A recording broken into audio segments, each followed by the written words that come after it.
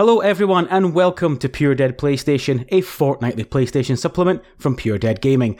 I'm your host Dony, and today we'll have a bumper news week. We'll be talking the Game of the Year nominations, GTA is getting a trailer, who knew Fortnite was so popular, the PS5 market share is massive and showing no signs of stopping, and our main talking point has to be the Sony Q2 results and the future of PlayStation live service games. As usual though, I need some guests to do all this. I couldn't possibly talk corporate finances without corporate stooge Grumpy Gamer Ben, and also making his first appearance on Pure Dead PlayStation, I've actually gone to the land down under, where women glow and men plunder. Can't you hear the thunder? You better run, it's David Faulkner.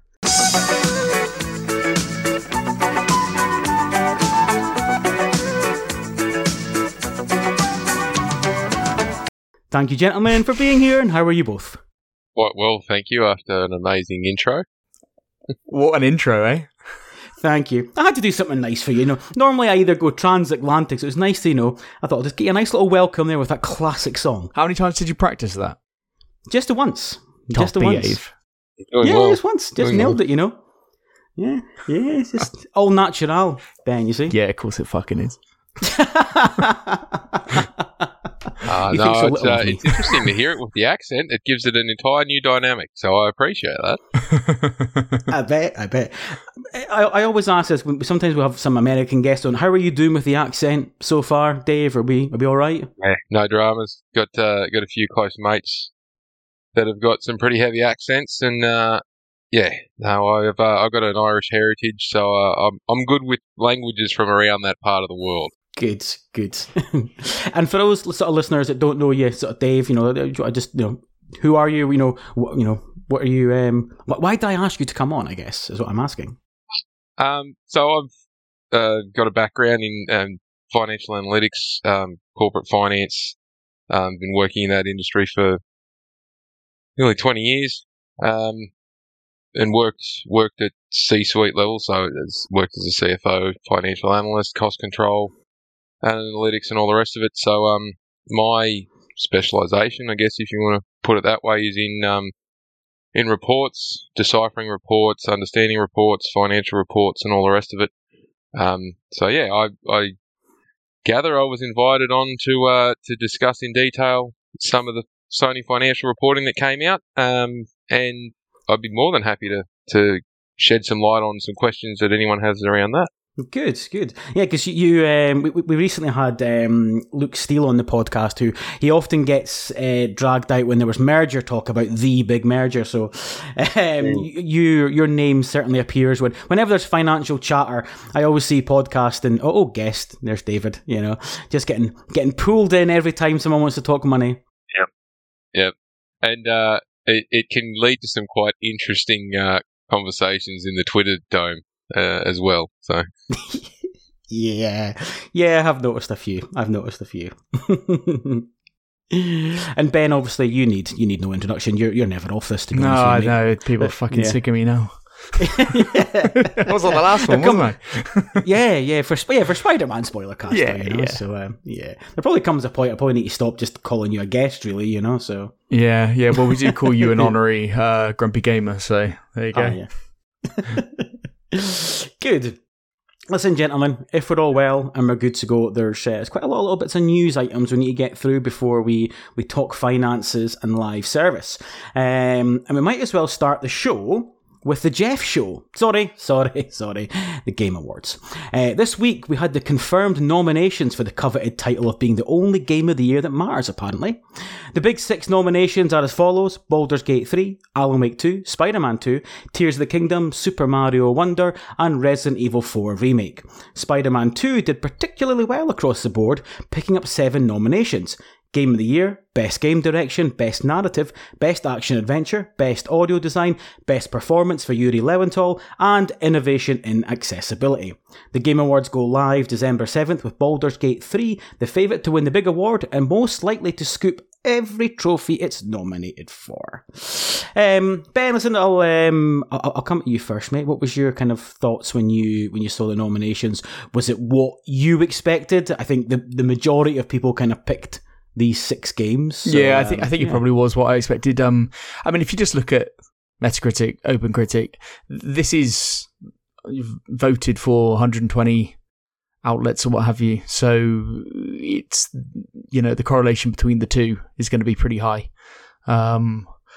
Yeah, I think it's pretty in line with expectation. I would say that Alan Wake's probably benefited a little bit from recency bias. I could have seen Resident Evil not being in there because, one, it was a fair bit of time ago. Two, it's a remake.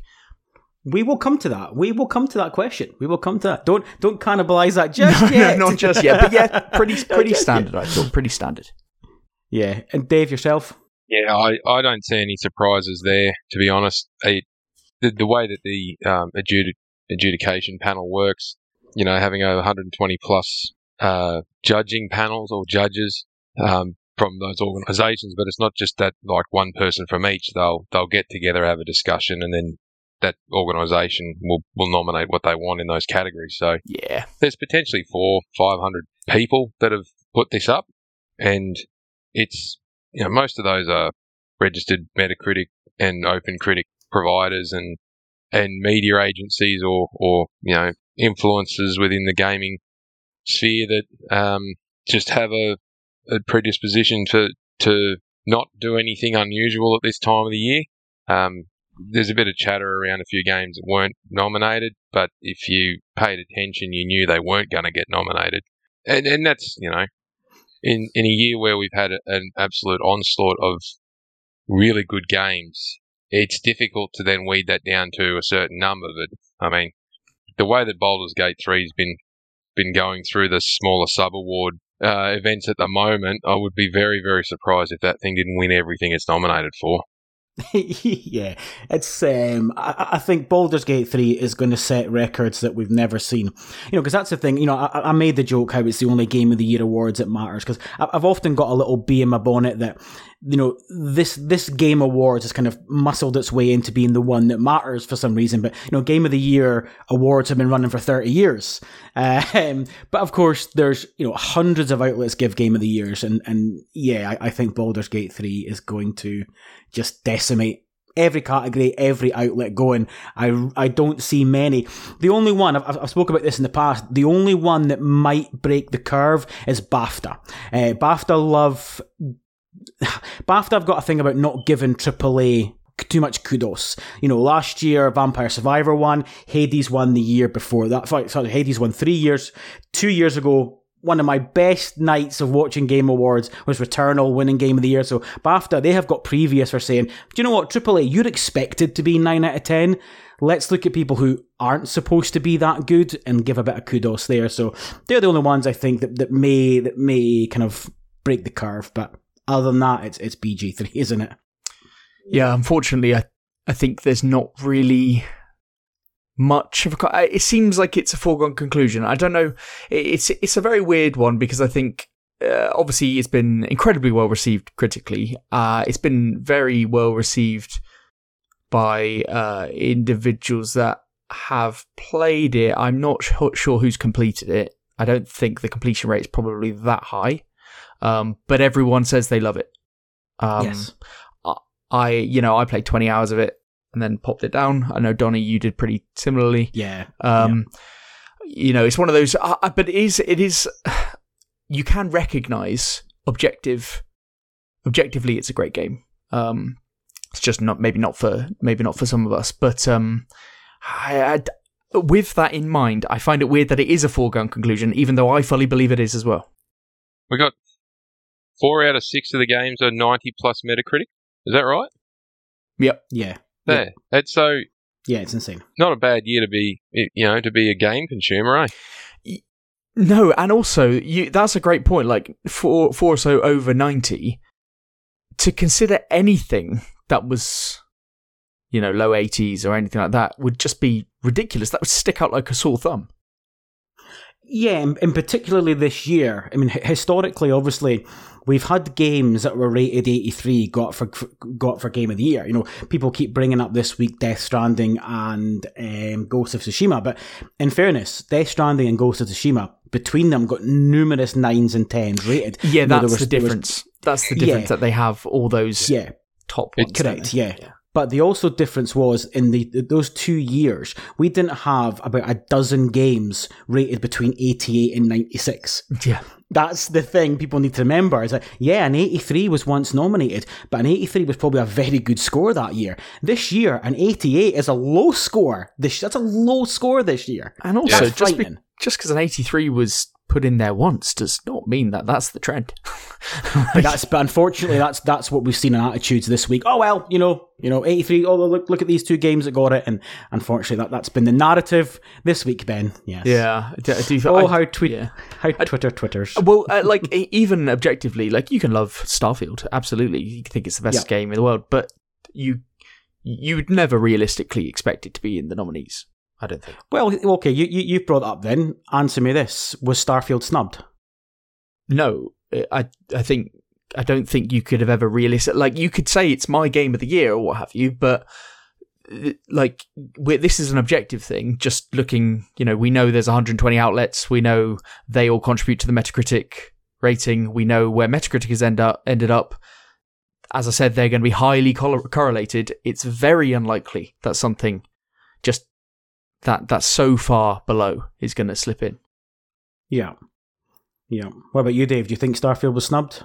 I don't think it ever had a chance of getting a look in, considering the games that had already come out.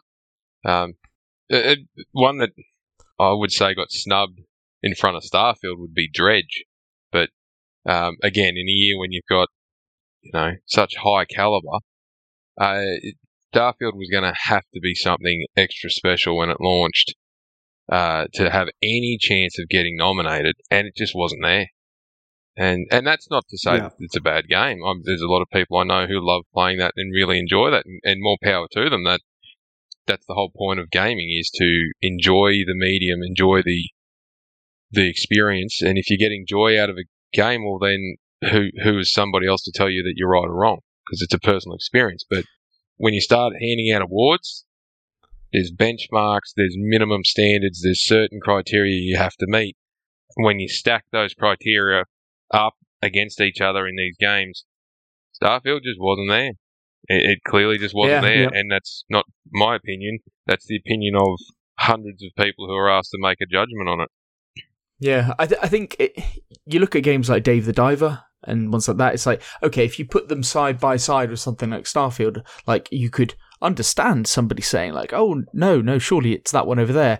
But no, the other one was highly rated and, almost universally critically loved.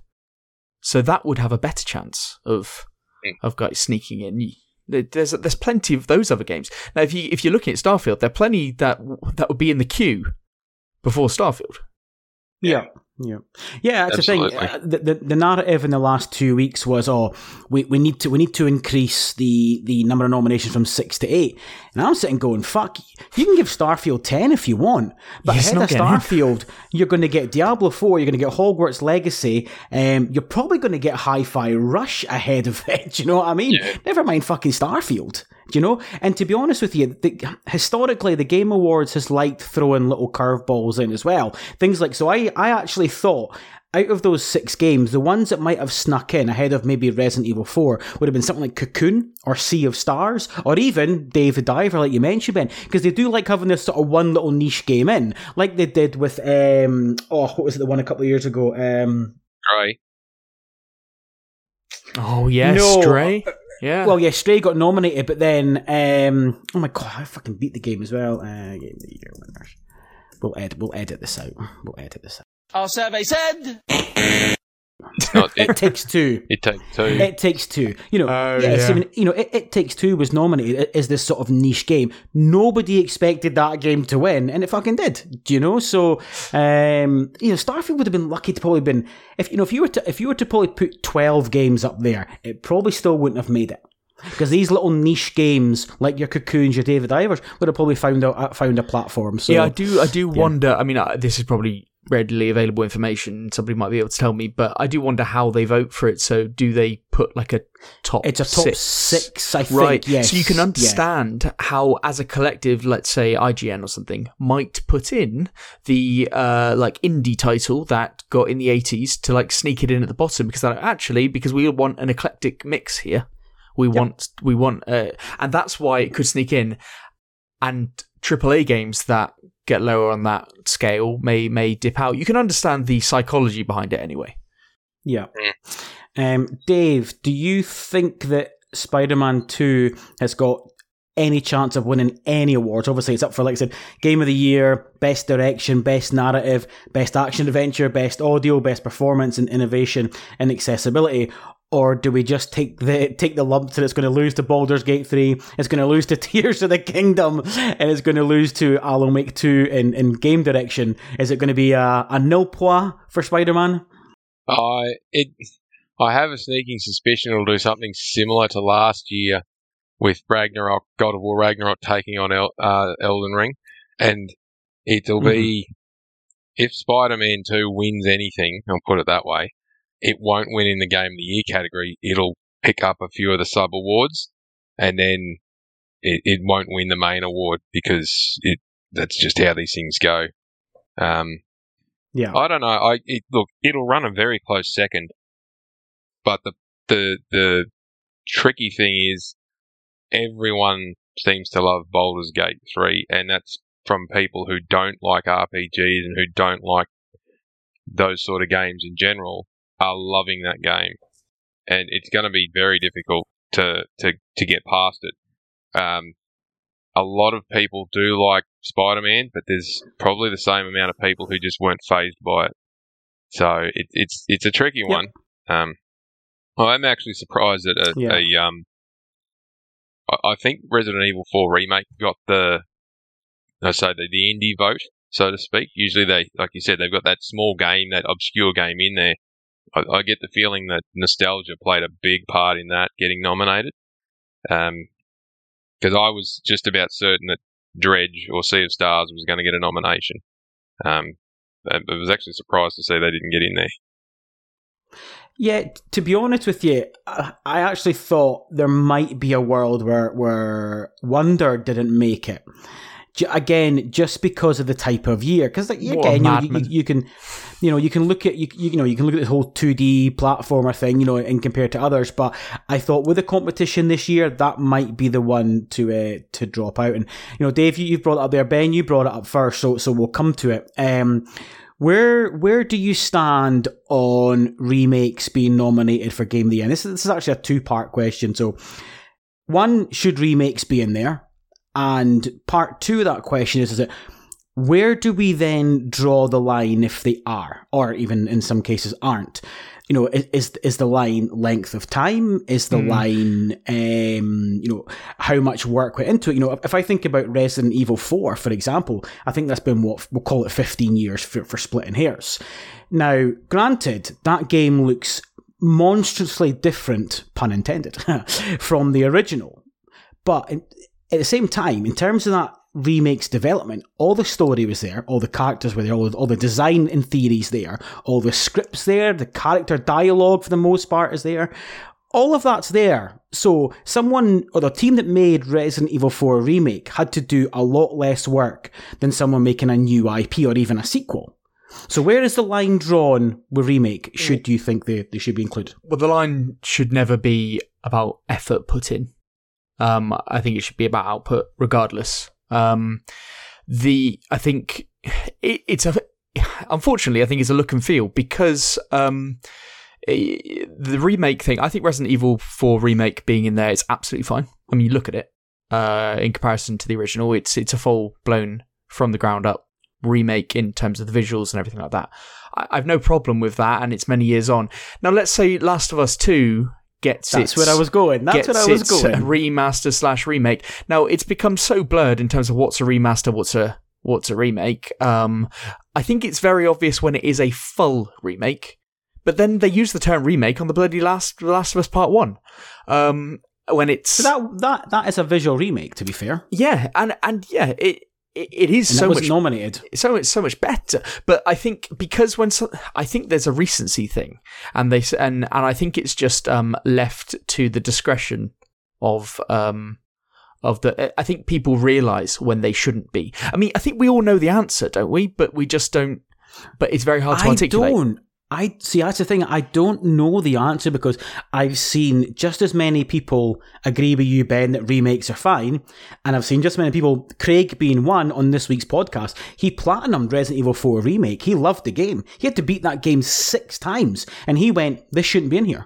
But on the basis of that it's a remake. Been a remake, yeah.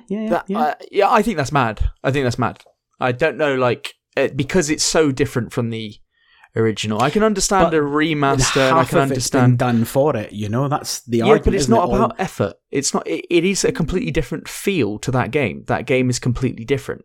Yes, the audio and things like that, and the story is written. It's not. Look at Vampire Survivors. You could argue that the effort gone into that is completely different to some of the other big games. It's not about effort. True. Dave, yourself, chime in, mate. What do you think? Look, it's one of those arguments where if you say yes to part of, saying, a remake can come in but only under certain circumstances, then you start down the pathway of, well, do sequels, are they allowed to be included because of the reuse of assets and the time it takes and the effort put in and what's changed, what's the same. Yeah.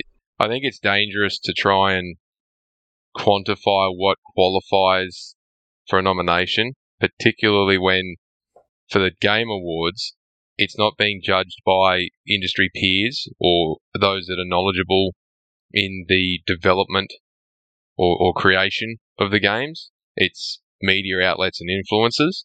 So it's from the critiquing side or the consumer side of the coin.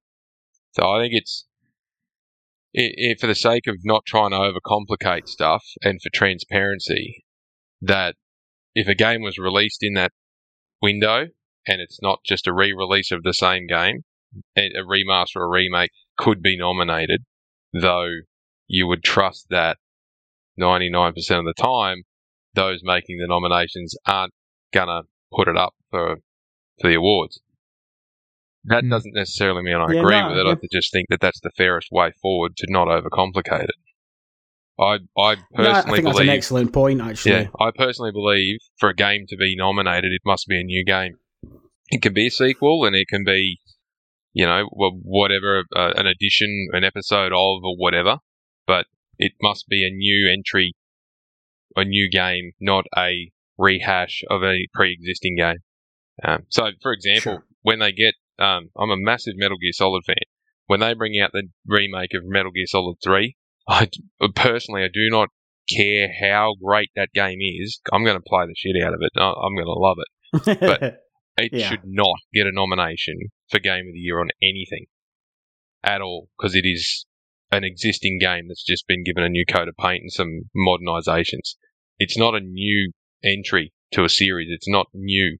So, and look, organizations are going to wheel out a crapload more of these remasters and remakes.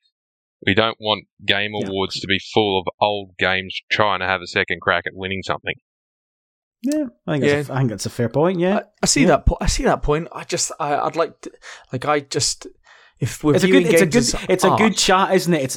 It's a really good debate. There's no right or wrong. It's just an opinion based thing, isn't it? But I just think if you're viewing video games as art, it's up to the voters to decide whether that art is distinguishable, different, sufficiently different to justify its place in kind of like the top voted art pieces in that year. Unfortunately, I think it's more about look and feel on this rather than guidelines or rules. Or you take a hardline approach like Dave just suggested. And you just have that. So, but I think it's either one of those two, where it's just you let and see what happens, and you just go, okay, well, people vote with, how they see fit, or you say they're not allowed. It can't be like a remakes are good, remasters are not, that type of thing. Yeah. Did either of you, before just the last sort of talking point on this, did either of you see the sort of discourse this week about indie titles in the nomination? What's your stuff? Because we had a really good debate on our Discord about this, because for those who don't know, Dave the Diver was nominated for Best Indie. Now, Dave the Diver is not what should be classed as an indie game. It's owned, the company that made Dave the Diver is owned by Nexon in South Korea, one of the wealthiest gaming companies on the planet. It's not by any definition an independent game. But it is, I think, what we class these days as an indie game. When we see low-budget games, we automatically think indie, don't we? It's got that title, indie. Indie seems to no longer mean independent. So there's been a lot of discourse about Dave the Diver, and it's brought up some really good conversations. Well, yeah, I think you're right. The problem with it, obviously, is that the naming of that category is just completely wrong, but we all understand what is meant by the term indie now, and it's not independent studio. Yeah. It's which is, you you look at Baldur's Gate, and that is an indie, right? Yes, because they are an independent company. Yes, yeah, but yet they weren't nominated for Best Indie. No, because. But it's almost like it needs a reframing. But you can't talk about budgets because nobody has a fucking clue. Like, nobody's publicising that properly, and they shouldn't need to. Yeah. So that's what I was going to ask Dave. To be fair, I was going to say to Dave, do you think that we need a category called small budget or low budget or AA, best AA, that would factor in a game's budget? Then. Yeah. The problem then is you need to put the criteria around as to what qualifies, and then you're hoping that you can get the information.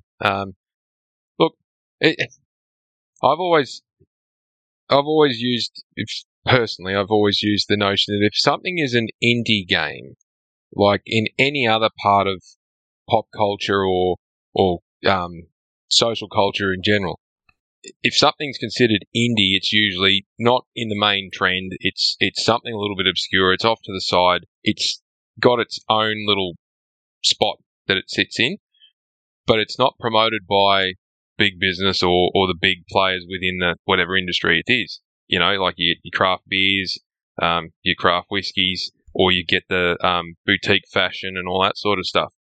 So it's self-funded, it's self-promoted, it may get some support from other items, but it's not given the big push by the major players. And that's where I feel that in gaming, that the idea of an indie being stuck within a certain criteria set is dangerous, because then you'll get things like Hi-Fi Rush and other games in that ilk will fall into that category unless you're really restrictive on who can do what. So another good example is the stuff that's coming out of China Hero Project and India Hero Project and a couple of other things that PlayStation is supporting. PlayStation's footing the bill for a lot of that stuff, and they're publishing it. Does that mean that those games are indies or not? Because technically they're not. They're published by PlayStation. But then technically they are, because they're made on a minuscule budget of less than a couple of $1 million. And they're not even AA. So things like Forged in Shadow's Torch or Anno Mutationum and those other few that came out of China, sorry.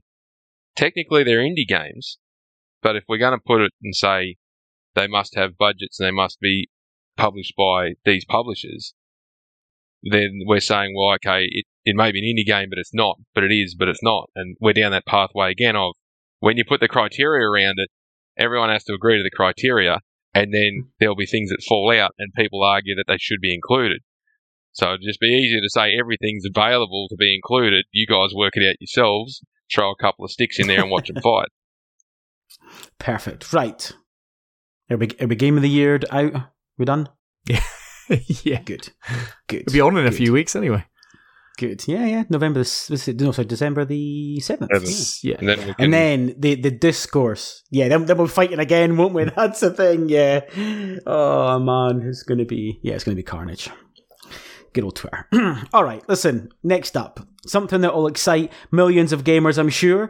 If the record-breaking tweet likes anything to go by. The first Grand Theft Auto 6 or not 6 trailer will premiere next month, Rockstar Games has confirmed. Quote, next month marks the 25th anniversary of Rockstar Games, co-founder Sam Houser said in his statement. Thanks to the incredible support of our players worldwide, we have had the opportunity to create games we are truly passionate about. Without you, none of this would be possible, and we're so grateful to all of you for sharing this journey with us.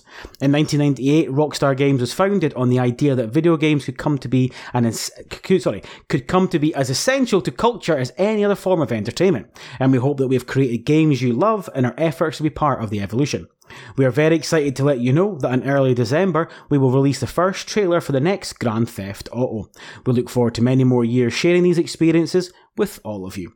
We of course knew of the game's existence thanks to a leak last year. Rockstar was forced to acknowledge GTA 6's existence earlier than it would have liked when extremely early footage of the game was leaked last year. In one of the game's industry's most high-profile data leaks, more than an hour of GTA 6's development footage was published online in September 2022, giving players a first look at the sequel to one of the best-selling games of all time. The leaked footage included open-world gameplay from an alpha build of GTA 6, and seemingly confirmed a previous report which claimed the game will take place in Vice City and feature a female protagonist. The leak forced Rockstar to publish a statement on its social channels saying it was, quote, extremely disappointed to have details of the game shared in this way, but claimed the leak would not delay the project. Ben, sorry, Dave, I'm going to come to you first because Ben, I listened to this week's Grumpy Gamers podcast, so I'm going to come to you first, Dave, because I know your opinion, Ben. Excited by this news? Are we a GTA fan, or if not, do you think this is still exciting news? I wouldn't say I'm a fanatic about GTA. I appreciate the game, and I appreciate the I suppose the pathway in which they choose to develop and roll them out. I think it's a great blueprint for a live service game, what they did with GTA 5. That's a conversation for later or another day, though. Yeah, I'm interested to see what they're going to do. I picked up GTA back at, like, I've been on board with it since the start, since the original. Used to play the hell out of GTA 2 and 3 in my younger days. Yeah, I'm curious to see what they're going to do. I don't know if it needs a full refresh, like a ground up, start again type of game development. I think it does need a few updates here and there to, make sure they don't get in too much trouble. But yeah, I'd be curious to see what they do. Do you mean they're in this more woke world we live in? Is that what you're hinting at there, is it? I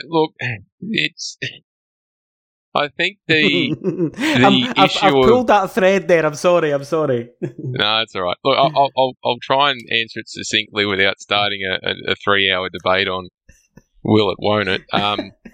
My thought is, if you go down the pathway of trying to be all inclusive, particularly in a game like Grand Theft Auto, in that environment, the second you start having any kind of negative act towards a particular character that may be identified in or seen to be identified in a particular subgenre, straight away you're going to have problems. So either you don't do it or you do it to everyone.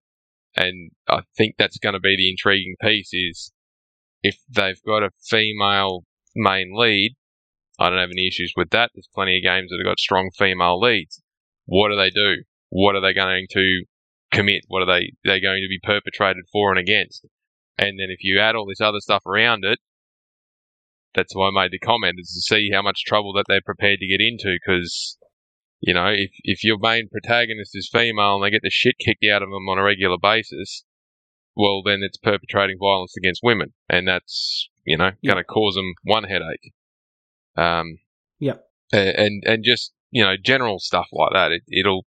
I fear it'll re-spark that whole violence in video games is bad thing again. And that'll get them plenty of attention. It's just whether they can survive certain kinds of attention, I guess, remains to be seen. Yeah, no. Listen, I think you're on. I think you're on the right path there, because I've seen a few people make similar comments. Because if I think about GTA, I'm like you. I've been playing GTA since 2, and to be fair, 3 and Vice City are still my favorite titles in the whole range. But I think about like GTA today isn't GTA 3. It's not GTA Vice City. Dan Houser's gone, Laszlo Jones is gone, Leslie Benzies. They're all gone. And these are the guys who were prominent writers, producers of these games that, they're all away. So I must admit, there's people out there, and I kind of feel the same, that there is this worry that GTA 6 or Vice City 2, whatever the game's going to be called, might potentially lose its edge. That maybe necessarily isn't a bad thing, depending on your political views and whatever else. So, Ben, kind of what's your kind of thinking along those lines? We're kind of going down a bit of a rabbit hole here, but that's all right. That's good. Yeah, I can understand. GTA is obviously don't get us cancelled here, by the way. No, GTA is gonna move forward. There's gonna be a different direction. I think they need to do a lot differently, and it's not just how they address like characters in the game and how they project themselves. I do think they're going to follow the same route that they have done previously, in terms of, I think they'll just have a go at everyone. I hope so. I don't think anything will be off limits. I think that's how they've made their audience. I don't think there's anything wrong with doing that. And I think that to do anything else would be against the GTA kind of theme. And I don't think they'll go down that route. Yeah, but I think there's a lot that they need to do. I think they need to make it control better. But no one wants to be tapping tapping X to run anymore, do they? So, there's a lot of differences that in the last 5 to 10 years that in gaming that they need to incorporate. That I'm not sure they fully did with Red Dead Redemption. They need to.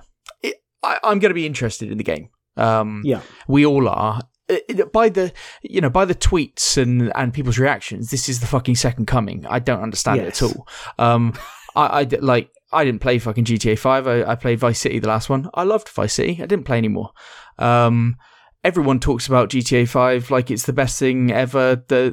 Now that this release has come out, this tweet, but I've never heard anybody talk about it else for years. So.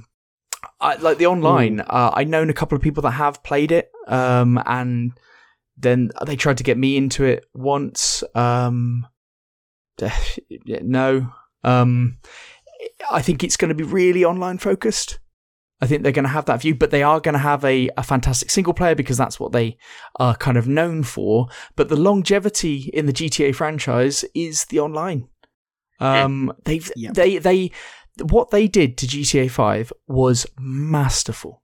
Like, how they monetized that and what they've done with it is incredible. Again, I don't know anyone who plays it, but it does get played. It's a really big game, and it's a huge seller. The thing about GTA is like Call of Duty. People talk about Call of Duty and FIFA, and they kind of like people who play those games like they're not real games. GTA, to the external, the mainstream, it's GTA, FIFA, and COD. They are like the 3 games. If you're going to buy a PlayStation, what do you buy? You buy GTA. Like, it's that iconic. And I think that's why it's getting this. They've got a lot to live up to. This is going to be fucking difficult for them. Yep. Absolutely. Yeah, I mean, that is one of my. It's not a concern, because that's the wrong word. That's one of my. I suppose it is a concern. It's how much online is going to be used in this game, because ultimately it's going to focus heavily. It has to. Now, I think you're right, Ben. I think it's going to have obviously its normal strong storyline, but they're going to have to intertwine online too, because online is too big. GTA Online's fucking. I've never, to be fair, I've played about a few hours of it when GTA 5 first launched, and there was that sort of online co-op side of it. That's it. I've never played the sort of what's branded online and all the shit that's going on with flying cars and I don't even know what a fucking shark card is. Do you know what I mean? Yeah. It's madness how big it is. But I think they will utilize online in the single player somehow. And I think to myself, well, how would they do that? And I think about games like Death Stranding. Now, if you remember, Death Stranding is a single player game, but Death Stranding utilizes the online community masterfully. Absolutely fucking masterfully. Yeah, it does. And I wonder if they'll do something, but on a much larger scale. Absolutely much larger scale than that. But how that will look, I really don't know. They have to do something really special with this game, because otherwise it's going to come out and just be a good game. Like, it's going to have all this hype. It's just going to be a good game. Yeah. Dave, how do you think online, do you think it will impact a lot, the game itself, or do you think they'll keep it completely separate? GTA 6, we'll call it 6, online, totally separate. You've still got your 6, you've got your online, and the two worlds won't collide? Or do you think they'll try and somehow intertwine them? I suspect that they'll want to keep them paired as much as possible when they start selling them. And then there'll be the detachment after the initial launch where you can buy online for cheaper than the main game, and then they just start sucking the money out of your wallet. It was, I suspect that it'll be similar to what they did with Red Dead Redemption 2. Here's the main game. There is an online part coming. If it's not there on launch day, it'll be there a couple of weeks later. And just in an attempt to maximize the amount of value that they can get out of it. But then, the longevity exists in the online side rather than the main game side. So it's trying to strike that happy medium between a massive kick when they launch it and then the long tail of money coming from the other side. It's interesting though, because does it mean that if they're gonna turn off GTA 5 online and replace it with 6, or are they just going to give you an upgrade? Or, there's some other questions I have around how does that transition work in the online side? Because you're running servers on 5 and then servers on 6. At some point, there'll be more people on the new one than the old one, and then what do we do with the old one? If GTA 6 won't work on a PlayStation 4, what are we doing? Are we going to keep GTA 5 online running and just phase it out over a point in time? Or there's just some queries that I've got around how they're going to handle that, which I think will determine the success or not success of the game. Yeah. I think that's fair. Yeah, I think for me the real thing's going to be is I'm really curious to see the aesthetics. I know we saw that pre-alpha footage, which obviously looked very old and very washed out, and it ended up footage that even at the time they thought was 2 to 3 years old. But we're all used to seeing GTA as this sort of, I don't want to call it cartoon visual, but it was this very colourful palette. Yep. It never looked like real. Even GTA 5, even like the PS5 upgrade patch, it doesn't look real life. It still looks like a PS3, Xbox 360 game, albeit with better frame rate and better textures. Whereas you look at Red Dead Redemption 2, and you still look at that game today on PS4, and that game is stunning. It is. That's probably the best compliment I can give it. Probably the only one I can give it. But seeing GTA look like Red Dead 2 is going to be very odd to someone who's been playing the games for a long time. Like, a part of me is like, I wonder if I'm going to miss that colourful palette. To be honest, I don't know. It's going to be so different. We're not used to that. We're not used to seeing GTA looking real. It's not been in GTA's wheelhouse at all. If they make it look like that, I think that might be the tonal shift that they're trying to draw it back so that they can eventually move in the way that they've gone in the previous game. Because before it was, it's cartoony, it's a bit wacky, but it's not flying cars. But now it's flying cars, so maybe that's the method of them to kind of towing it back in. I definitely prefer the good. It's a lot easier to make games look good when they're kind of cartoony. I mean, Sony have fucking mastered it. Every single game they do has that kind of, not cartoon, but it is that kind of colour saturation, like you've seen it with Spider-Man. and Horizon. They're not real. But the actual, I love it when games try to look at Alan Wake, go down that route. I think it's a real special look. Yep. Yeah, indeed. Cool. So moving on, the PlayStation Portal, the new streaming device, is out now, and it's been torn down, talked down, ripped apart, much maligned, and of course called fucking pointless. That is, of course, if you follow at XboxLover69 on Twitter. Thankfully, though, you only need one source of your early hands-on preview for the Portal, because our man Ben, he has his. I do. Ben, you've got the Portal. You've had it for 24 hours? Yeah, I mean, unfortunately, I made the rookie error of ordering it direct from PlayStation, so therefore it didn't get delivered on the day. Of course. But I'm a grown adult, so it didn't really matter. So, yeah, I've had it for about 24 hours. I've played on it for about 4 to 5 hours. Nice. So I think I've got a pretty good kind of grasp on it. So I'll give a mini. I'll talk about the look and I'll talk about the performance, shall I? Yes. So the look was criticised, wasn't it, heavily when like in the lead up to this, and a lot of people picking at it saying, "Oh, it's a controller cut in half and a screen in the middle." It looks fantastic. I love it. I think it's a really sleek bit of kit. It looks great. The issue is that you can't fucking store it anywhere. Like it's a weird thing. You just gotta like pop on the side because there's no like charging case, or there's no dock. Exactly. There's no dock. Right. There's no charging thing. Which there's surprising no case. for Sony not to upsell that. It's weird, very un-Sony-like. If you look at their top, what's the expensive Sony PlayStation controller called? The Edge or whatever it's called. That comes in a case. Like it's weird that this doesn't, and this is £200. So anyway, but yeah, it's light. That's probably just because it's a screen, and then even the controller parts feel lighter. You know, I was really into this because of the controller element of it. When people said it's a controller cut in half, I was like, yes, thank you, finally. Finally. Have you used a backbone before? Yeah, exactly. This isn't a controller cut in half. The sticks are smaller. It is slightly changed. I think ergonomically it still feels really good, and importantly, the sticks still have quite a considerable travel.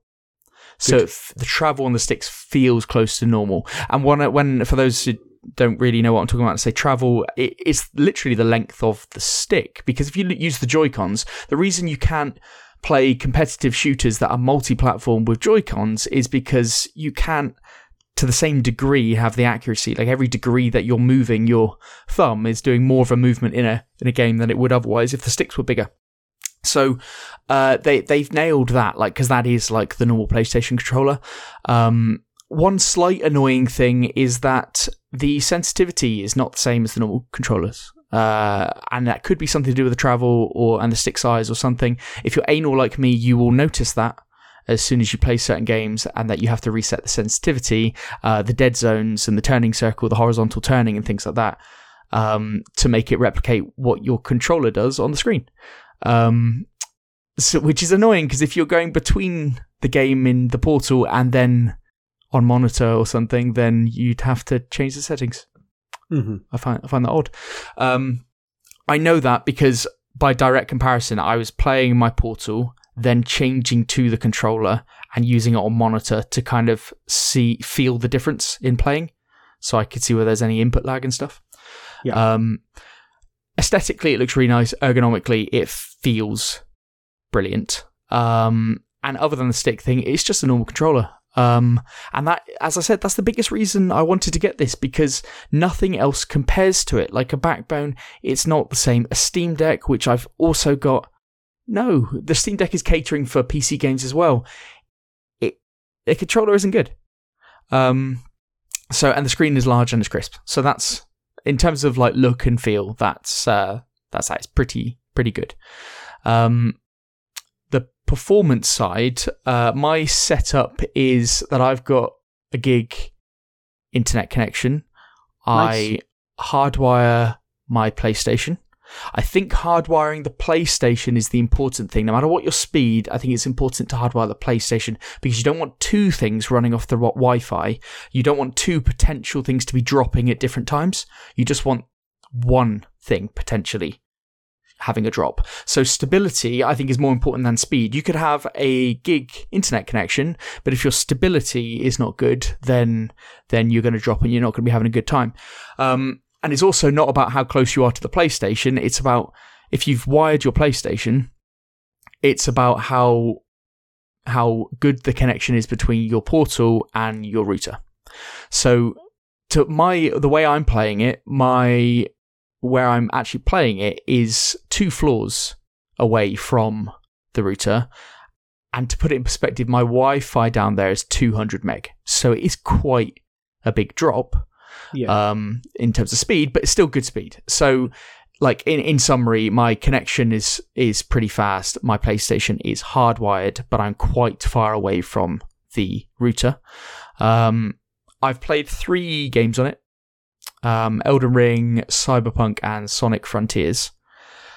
So overall, I think there've been very little in the way of lags and drops. Things seem pretty stable for me. I was very happy when I got into my living room and I was like, oh, yes, it works. I was very happy. Surprised. Yeah, very, very happy. Especially because I connected it in my office, which is 2 floors up, and it wasn't having a good time. But that's because there's so many walls between the router and I don't get a good internet connection up there.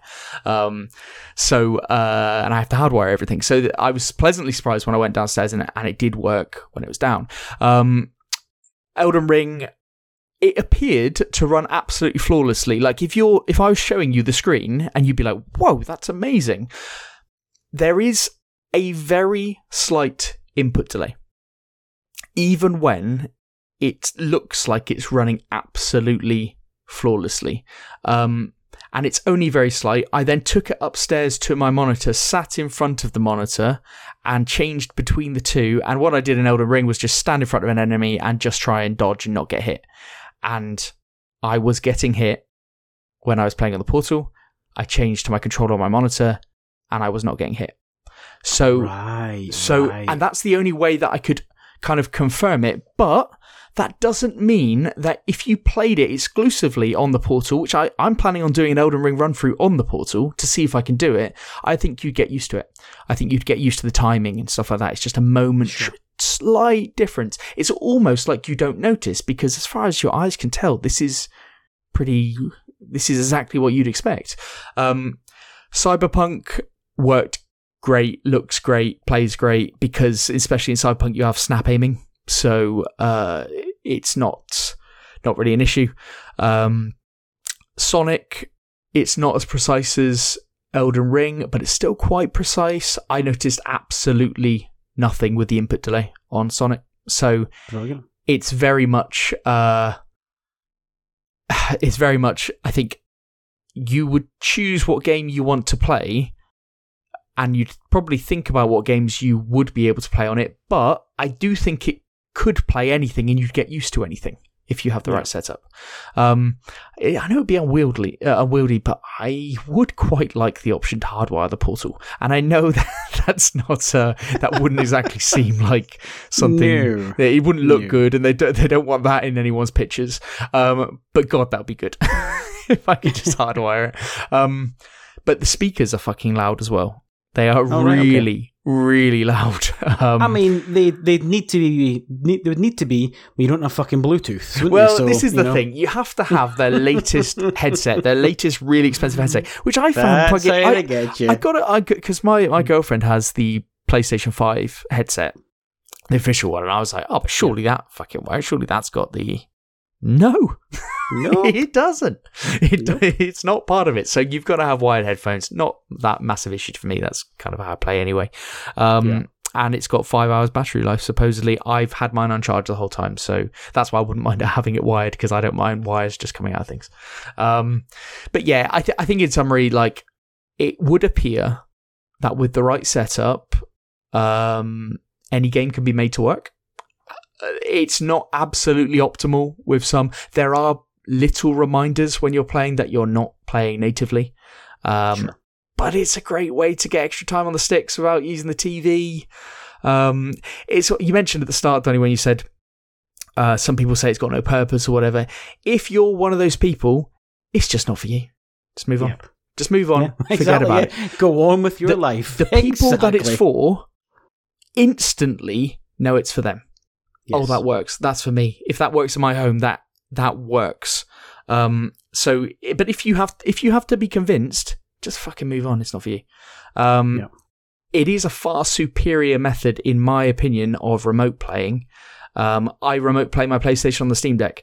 Like, I already had a way of doing this, but this works way better, and it's a better controller. So yes, it's an expensive change, but you know, it is better.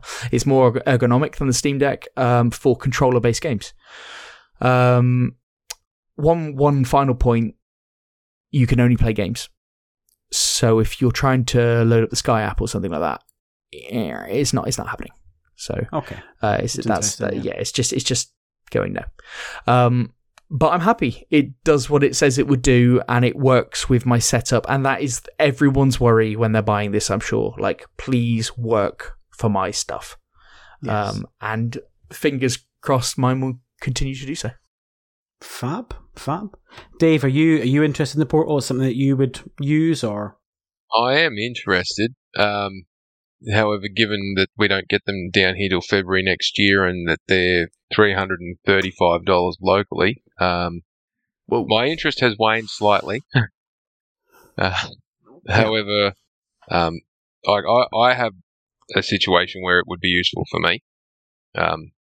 Because, again, you know, we've got one main TV, I've got one PlayStation, and it's in the living room. If somebody else is using the TV for watching, you know, the news or television at night or other things, can't use the PlayStation, and I don't feel like picking it up and moving it all the time. So it would be quite a handy item for myself, and you know, the wife and other members of the family if they want to do some gaming. But yeah, I mean, the part of it that really interests me is the potential ability, you know, down the track to use it to do streaming, where you may be able to bypass the need to connect to the PlayStation and actually connect to the server via the Wi-Fi. I think that'll unlock its potential a lot more. It'll be interesting to see if they ever get that to work. Yeah, I feel as though that is inevitable. I've always said with this device, I fail to see that it won't be updated as a streaming device. I just can't see that that's not a possibility. It's given the investment that Sony are doing in their streaming services, with some of the recent sort of leaks. But yeah, it needs that. The issue. It's funny because Ben, like you, obviously, I've as you know, I've saw a need for this device for me since it was announced. So for those that don't know, and yourself, Dave, is I work away from home quite frequently. I stay in hotels and things, and during when this device was announced during the summer, I purposely tested remote play in Orkney, so an island off the coast of Scotland, using hotel Wi-Fi, and I used a backbone, my phone, and I managed to play Diablo 4. So I'm streaming Diablo 4, and it was pretty fucking good. I didn't play with anyone, so I just played it by myself. I thought, I'm not going to chance my luck here. And it worked really, really well. I was very, very impressed with it. I did a mixture of hotel Wi-Fi. The hotel Wi-Fi got a bit muddy, so I used 4G on my phone and tethered it, and that worked really, really well. I was happy. But the issue that I saw at the time, and I didn't say anything because I thought, surely they've thought of a way around this. And it was a concern, and it's the reason why I haven't opted to buy it. There were two reasons why I haven't opted to buy it yet. One, it's a bit close to Christmas, and I'm not going away from work anytime soon. So I knew I could wait. And I wanted to get an answer to this question. So when I was in Orkney, when I was at the hotel, when you sign up to public Wi-Fi, what do you normally have to do? You connect to the Wi-Fi, and what happens? A web browser pops up. Yeah, you got to log in via a browser. Correct. Often you've got to put an email address in, maybe your postcode, and you click a box that agrees to terms of service that you won't download child porn, basically. And you click connect. And when you press that button connect, that's what gives you your Wi-Fi signal. And I had to do that in my hotel in Orkney. That's what I had to do. I had to go through, you ping me to their website, blah. I thought, problem. Because this thing's it's not got anything, it's not got any apps. And straight away I went, But I thought, surely they've thought of a way around this, and they haven't. So if you're using any kind of public Wi-Fi, you're basically fucked unless it's got a localized password, which a lot do, but in these days, not many. Now, that is a really you can't good use point, your phone. Yeah, you can't. You can obviously use your phone to tether it, which works brilliantly, because again, you're getting a cleaner connection. But obviously, that's perfect world stuff if you've got an unlimited data package, because streaming games eats a lot of that. My time in Orkney, like I said, I didn't stream that much on the phone, but it ate up a lot of data. And I think I've got a 30 gig limit, I think it is. So I had a lot, but not everyone's got that.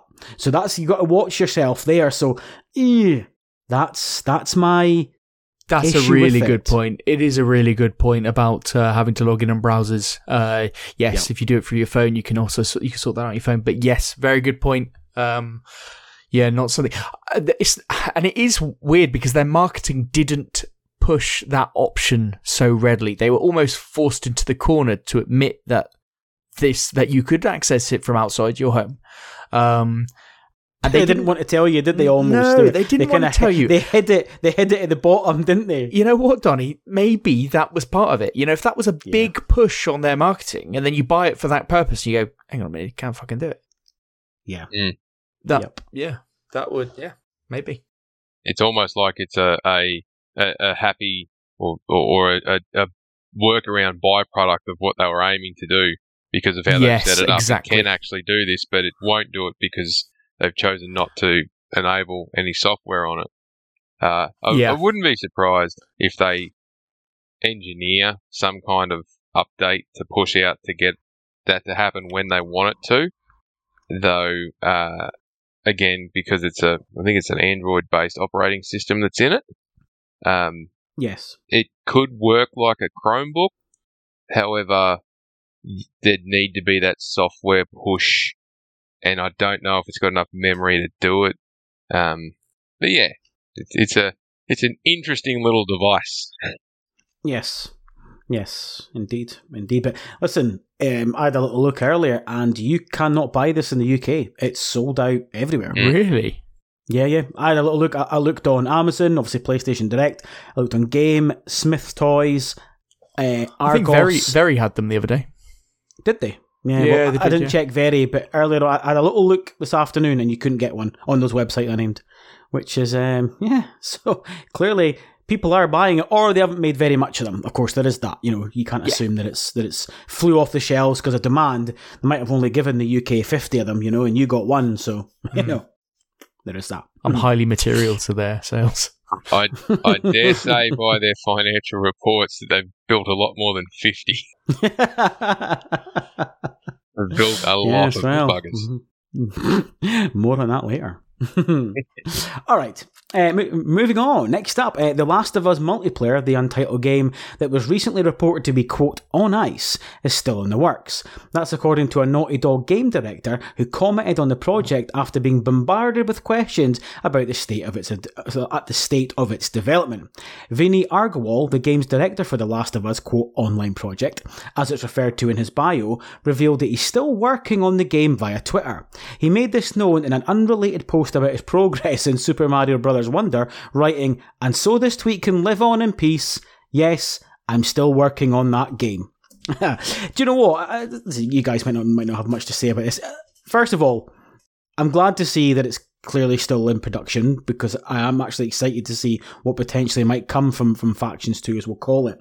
But this is the exact reason why, when this quote on ice thing came out about a month ago, I thought, I'm not fucking bringing this up on this podcast, because one, it was Kotaku, and I thought, well, This sounds like complete utter hearsay. There was no sources to this. There was nothing to back it up other than a fucking bullshit Kotaku article, which probably says it all. So, are either of you excited by Factions? Are you happy to hear that it's still going, or not of any interest at all?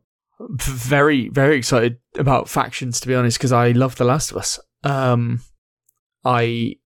I think you might have heard us say at the time, Donny, on our podcast, like, I said I'm gonna love it when they announce this and then release it. like that's what I said when this was going on at the start, when they put on ice and all this kind of stuff. There was nothing there, and not to say that it isn't on a skeleton crew and all that. But my thoughts on this were that this is such a big IP and seller, and with the TV show and everything, I know they don't want to fuck it up, but we said that if they went away and they said, we don't think we can make it work, you go, okay, well, it's very nice that you've come with that, given us that news. That's great. We're nice and honest about that. Go away and make it fucking work. Do it. Like, this is the game. This is the game. We're all about live service. We got a massive fucking IP. You've had a multiplayer previously. Make a fucking game. Like, I can't imagine a world where this doesn't come out. Yeah, I think the production might. I was waiting to say the production cost, but at the end of the day, it's probably better to write off a production cost and write it off against your tax bill than put something out that's going to cost you more money in the long run, I guess. But you're right. I think The Last of Us is too big and too important. This will always sell. I mean, this will always sell. Yeah, it's just whether obviously it sells long term, isn't it? But I think it would be too embarrassing if they cancelled the Last of Us project. Yeah, I think to be honest with you, I think that does not look good aesthetically. Can you imagine? Xbox cancelled Halo? Do you know what I mean? It would, yeah. It's too big. It's too big to do it. Dave, what about yourself? I'm not a huge multiplayer player, basically. I'm not big on the online multiplayer stuff. I do love couch co-op. And there should be more couch co-op games. To any developer who's listening to this, make more couch co-op games. Look, it was never going to come out this year. When Neil showed up last year at the Game Awards or whenever it was and said, we're still working on it, we got a bit to go, talk about it more in the future, I was like, it's 2024 at least. And keeping in mind, this is a Neil Druckmann pet project, passion project, and he was working on the TV show for the better part of 12 months. So it was never going to get out this year. And all this commentary that happened around, it's been put on ice, it's been shelved, PlayStation's parking this, they're doing that, they're cancelling all their live service. Like, it's all bullshit. It's just people on a slow news week trying to stir up crap leading into the Spider-Man or just after the Spider-Man release. Like, they do it all the time. The media wants to beat up a bad story, and what I find amazing and still completely twists my brain out of its hinges is someone can put a simple tweet, or someone does a small little hit piece article, or something pops up in Kotaku or one of those other ones where it's it's not a journalist that's doing the writing. It's a fan, or it's a community piece, or it's an editorial written by someone who can't even spell. And then all of a sudden, every single gaming media outlet grabs it, uses it as their reference source, and spits out articles because they're chasing engagement to get the clicks to get their cash. And it just goes from being a nonsensical piece that should never have been more than there's the headline, I'll scroll past it, to every man and his dog and their fleas talking about these games have been shelved, they've been put on ice. And then, obviously, there's going to be silence from the developers because they're not going to quantify the existence of yes or no, because that's their hardline stance, is we don't comment unless we've got something positive to say. GTA 6 is a great example. They were forced to come out and say something when they didn't want to, and all they said was, it's under development, and that's it. Same thing with this Factions. Yep. It'll get there, and when it comes out, it will be good, because the people that are involved in it are brilliant at making games. The development and production oversight is brilliant, so you know it will work, it will be polished, and there's no rush to get this thing out, and more than likely we might see something about it at the back end of next year. Hopefully we're playing it before the end of next year, but given that the filming and all the rest of it for the next Last of Us series is starting in February next year. January, isn't it? That should give a really good indication of if Neil's going off to write the next season, he's not going to be around to do a lot of work on the game. It must be close to being final QA and getting ready to get kicked out the door. Otherwise, park it on the shelf for another 12 months while Neil's not around. So I suspect that there's some clues in the timing around the next season of The Last of Us that are gonna, and they've had issues with the actors' unavailability and the writer strikes and all that have impacted everyone in America. So, all the gaming developers in America. So there's just a whole lot of nonsense that's been sprouted about this impact and that impact and all the rest of it. But until they come out and say something official, it's all systems go and they'll get us something that works. Yeah, I agree totally. Yeah, and that's what I'm saying. I remember me and Ben having that exact conversation. That's why I did not include that story at a time. It seemed like, maybe we should, because there was a lot of Naughty Dog chatter around those last few weeks. I was like, because nothing here is concrete in the slight. And now, don't get me wrong, I am someone that does believe there is no smoke without fire. But there is a level to that, right? And when it's someone saying, it's on ice, what? Right? Is it? And I was no way. So it's good to see. Yeah, and that other crap that they were talking about, Bungie got brought in, showed up, told them it was shit, and it got cancelled. Bungie isn't providing any manpower into the development of that game. All they've done is come in and gone, this is what worked really well for us in Destiny and Destiny 2, and this is what we're putting in Marathon. But this is all in our engine, and this is all our IP knowledge and all the rest of it. This is what works well in a live service multiplayer game. Take what you will and adapt it into yours to try and make sure that you get a seamless integration of taking a single-player first-person shooter game, a non-first-person shooter game, single-player, third-person, slow-moving game, take the original Factions and what made that great and turn it into something that will work well today. And you can't just do that at the flick of a switch. When you're doing that kind of engineering work in a game engine that's not designed to do that, you've got to build the freaking thing. That stuff doesn't happen overnight. To get that shit to work well, you need really good, really smart people, and you need to give them time to make it work. Because as you said before, if you launch a broken mess of a beloved IP, you will get the reaction from the community of, we do not trust you anymore, and that's it. And you might as well shut the studio down. Well, yeah, I mean, I gave the example of Halo. Obviously, I was a bit more on the nose than I anticipated there because of the mess of Halo Infinite. I mean, that's taken 2 years now, and I read some tweets this week that apparently Halo Infinite is actually in a really good place. Yeah, to be fair, Ben, me and you spoke about this. I played Halo Infinite about a year ago. I played about 25 hours online. I enjoyed my little month with it. I just kind of wanted to try it out and broaden my horizon, but I actually really enjoyed it. I wasn't going to play any more than that. That's fine. But by all accounts now, today, playing that game is very fucking good. We're planning on going back, actually. Good, yeah. But that's taken 2 years of pain. Absolute pain. Of numbers that were so on the floor that you could have counted them walking past your fucking house in the street, you know? Yeah. That's where that game was. Halo should never be there.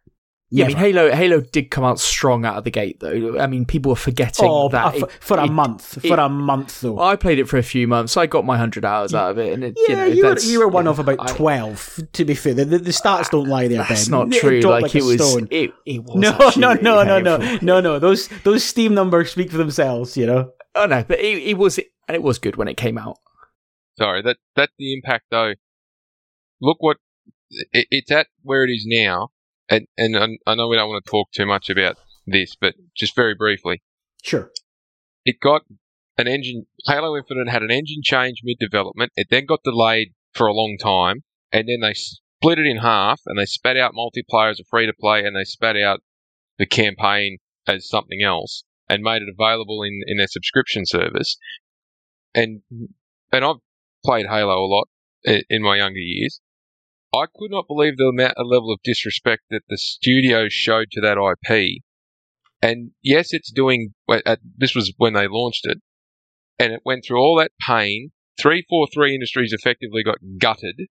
That studio is barely a shadow of its former self at the moment. They're likely not going to develop anything again. They're just in caretaker maintenance mode with delivering what they need to for Halo Infinite. So the studio's been decimated by that outcome because it was not a commercial success. Player counts don't mean nothing if they can't turn that into dollars. That is a good example of this is why monetization of users is a more important factor than total player counts, and this is where Starfield is suffering now. And Halo Infinite's got massive numbers at the moment. However, it's not translating into bottom line dollars for the businesses. And I know people, they tell me all the time, I don't care about the business, I don't care about the financials, the rest of it. Well, you should care, because if it doesn't perform, the studio gets shut down, and that's it. If there's no money coming in to make the game, that's the end of it.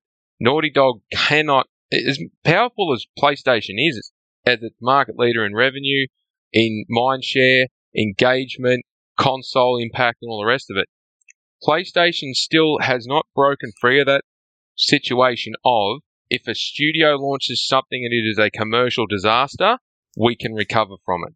They can't do it. They still can't do it. They do not have the ability. Naughty Dog cannot afford to fuck this up, otherwise it could kill that studio. And that kind of pressure is what leads to some of the most brilliant performances in video game design, engineering, development that we get out of PlayStation, because of that threat of, we can't afford to fuck this up. If we can't sell it, we're dead. I think we're missing the big play that potentially is happening here. I mean, we had the Last of Us 2 remaster stuff being talked about, and there's a potential of that remaster coming in, and then just adding that this Factions 2 as a multiplayer on that, and making it a very it takes the pressure off it, and it makes it palatable, and it kind of puts it in line with the first game. I think that's possibly where they want to go if they were actually looking at scaling it back, rather than having to turn it into a full game. They still get their live service element, and they still get their repeat business through that, and it may turn into a massive hit that they then can launch from. But it might have been an idea several years ago to start, well, a year, 2 years ago, or whatever, to look at this remaster proposition to prop up the package, because they thought as a singular package it's not good enough. Yeah, and that's a very valid point too, because, you know, if you let developers go off and do whatever they like, they end up with these bloated artistic masterpieces that don't really play all that well. And it would make sense, because Factions is going to be a PC, PS, it'll be PlayStation and PC, so console PC, cross-play. The Last of Us Part 2 is getting its remake to bring it up to standard to put it on PC, which is what PlayStation's doing with all their main IP now anyway. So it makes sense that they just plug it in when they do that. Yeah. Because otherwise, the Factions 2, I know we're spending a lot of time on this, but otherwise, right. The release window of Factions 2, it was always going to be in years' time, because the Last of Us 2 remaster would come at the time that the second series would be releasing, right? Or just after, or something like that. They want to coincide that. They're not then just going to flood straight in with our Factions, I wouldn't imagine. So they either do it at the same time, or they have to wait another 2 years or something. Exactly. I'm not sure that quite works. You save huge on marketing costs as well when you bundle things together. That's a great point. What a great point, because marketing costs are half of the budget these days. Yeah. That's a fantastic point. Effectively. Yeah. That's why he's here, you see. Talk about money. That's what he's here for. Well, you look at what they did with Spider-Man 2. If they do something similar with Factions and they have all those real-life, go up and touch it and see it and feel it, bloody engagement points like they did here in Australia in Sydney, they bloody stood a truck up on its nose and slung a heap of webs around it to make it look like, very real. like Spider-Man had been there and stopped this truck from flattening itself on the ground. That shit isn't cheap. Like, that would have been hundreds of thousands, if not millions of dollars worth of marketing just in Australia. Yeah. And we're not, Australia's not a big market for PlayStation by any means. It's not even in the top 10 really, globally in terms of play counts, engagements, and all the rest of it. But you think about extrapolating that across America and Europe and Asia and all that. Hundreds of millions of dollars to promote a game is not unusual for PlayStation. So if you can save 10, 15, 20% at least, talking tens of millions of dollars. It's a lot of money. Cool. All right, next up is Wolverine closer than we think? A concept artist ArtStation page has listed potential launch windows for 2 upcoming PlayStation games. According to Resetera, concept artist Hung Wen listed a 2024 release window for Insomniac's Wolverine and a 2025 launch window for Bench Studios' next project on his ArtStation, which is a website used by artists to showcase their portfolios and to network. However, since coming to light, mention of both Sony's projects has been scrubbed off from Wen's profile, which currently only lists the Company of Heroes 3, The Quarry, and Demon's Souls Remake amongst his credits. Giant Bomb previously reported that Sony was targeting either a fall 2024 or a 2025 release window for the game. Guys, we don't need to spend too long on this. I thought I'd include it. I thought it was a nice little find by someone on this, to be fair. I'll be honest with you, I never expected Wolverine to make 2024. Whether it still is, we don't know. I fully expect this to be into 2025. But listen, it's good to see, I suppose, that not so much that it's real, but I think it's closer than we think. That this Hung Wen has put this on his profile to showcase it. Clearly can't be that far away, I'm guessing. I mean, it probably is. It probably is. I know Insomniac work like fucking crazy. They're maniacs, man. But I think PlayStation will want to let their superhero games ferment a little bit and get the most out of them, and then build up nicely, like they've done with Spider-Man. They've built up over a long period of time. It's not coming in 2024. I could never imagine that. So, yeah, I didn't foresee that originally. Dave, yourself? Are you excited for the game, first of all? Is it something you're excited for? Absolutely. I'm a massive Wolverine fan. Admittedly, I'm not a Spider-Man fan. I do like Spider-Man, but I like Wolverine more. I'm very much I like action games where you get up and close and with the brutality and the violence and all that sort of stuff. So Spider-Man's a little bit hands-off, like light for me, I suppose I should say. I'm a fan of the Yakuza games where you can just walk up to someone and beat the absolute shit out of them. So I've loved the Batman Arkham games for that very reason. So Wolverine gives an opportunity to get up close, personal, and really brutal. Hope they go down that path. If it's R-rated like they say it's going to be, it'll be brilliant. I'm excited for it. It's not coming in 24. It'll be in 25 at the earliest, but I would suspect it'll be late. There's an opportunity there to line up with the Deadpool Wolverine movie that they're making, or get in that you zone. Took the words right out of my mouth. So and again, that people shouldn't discredit the power that with the shift of wanting to have gaming back lining up with other mediums of entertainment, so like movies and TV and whatnot, and those things working well. And there's an appetite in the marketplace for that. It wouldn't surprise me if they're trying to line it up in, not at the same time, but in sort of within 6 months. But so you look at the cadence of releases. Was it Spider-Man was 2018, Miles Morales was 2020, 21, early 21, and then we've got Spider-Man 2 in 23. Assuming that they're reusing assets and in that same engine build. 25 makes sense. You can sort of get 2.5 years is about what they can do. It's Insomniac reusing a lot of that stuff. If they have to do an engine change, upgrade, or anything else, bang another 12 months onto it. But it'll be interesting to see whether they've got another game popping out. I don't think they'll have another Ratchet and Clank game coming, but it'll be interesting to see if their second team is contributing to help build Wolverine, or whether they're working on something else now. So, yeah. But yeah, interesting. 25 will be the earliest we see it.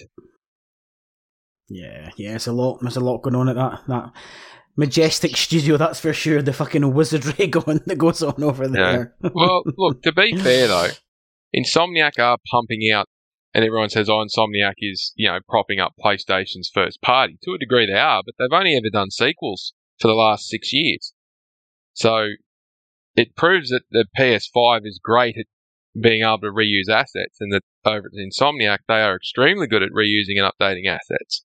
But if they are making a new IP at Insomniac, which supposedly they are doing with one of their teams, it would be interesting to see how that fits in with their release cadence after Wolverine.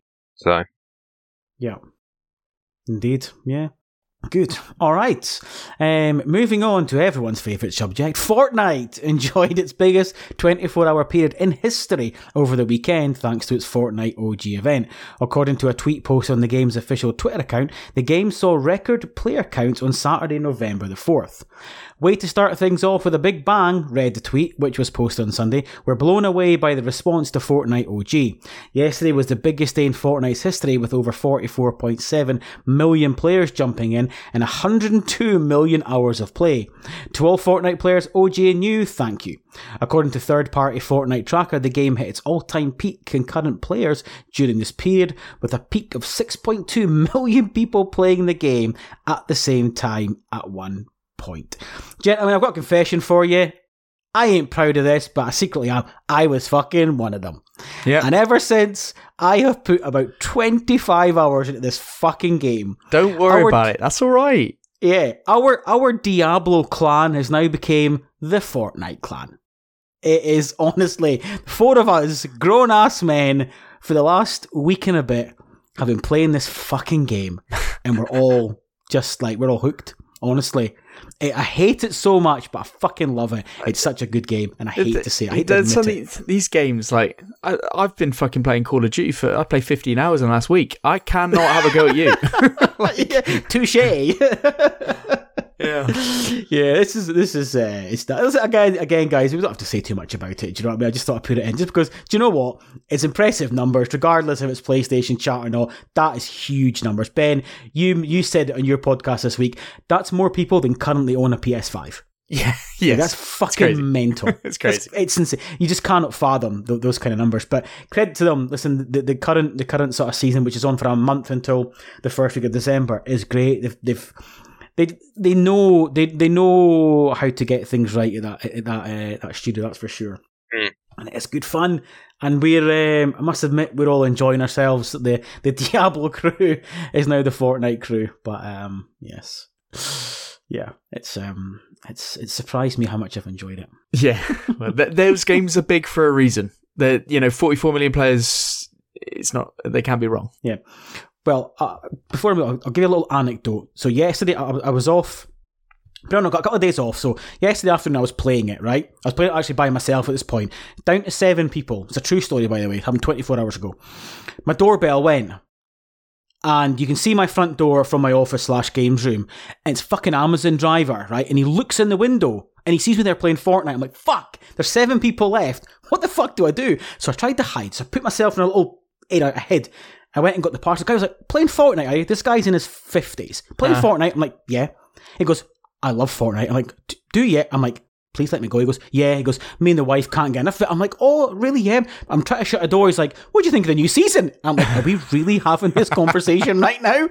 I'm like, I think it's great. And he goes, yeah, I'm not really enjoying it. Are you not? He goes, yeah. And he then goes, me and the wife, we love it at the game. He goes, we love it. We've got nearly 200 kills between us. And I'm like, really? Oh, that's great. Thank you very much, mate. Shut the door, came back. I was fucking dead. Finished 7th, didn't I? And I'm like, you motherfucker, why would you do that to me?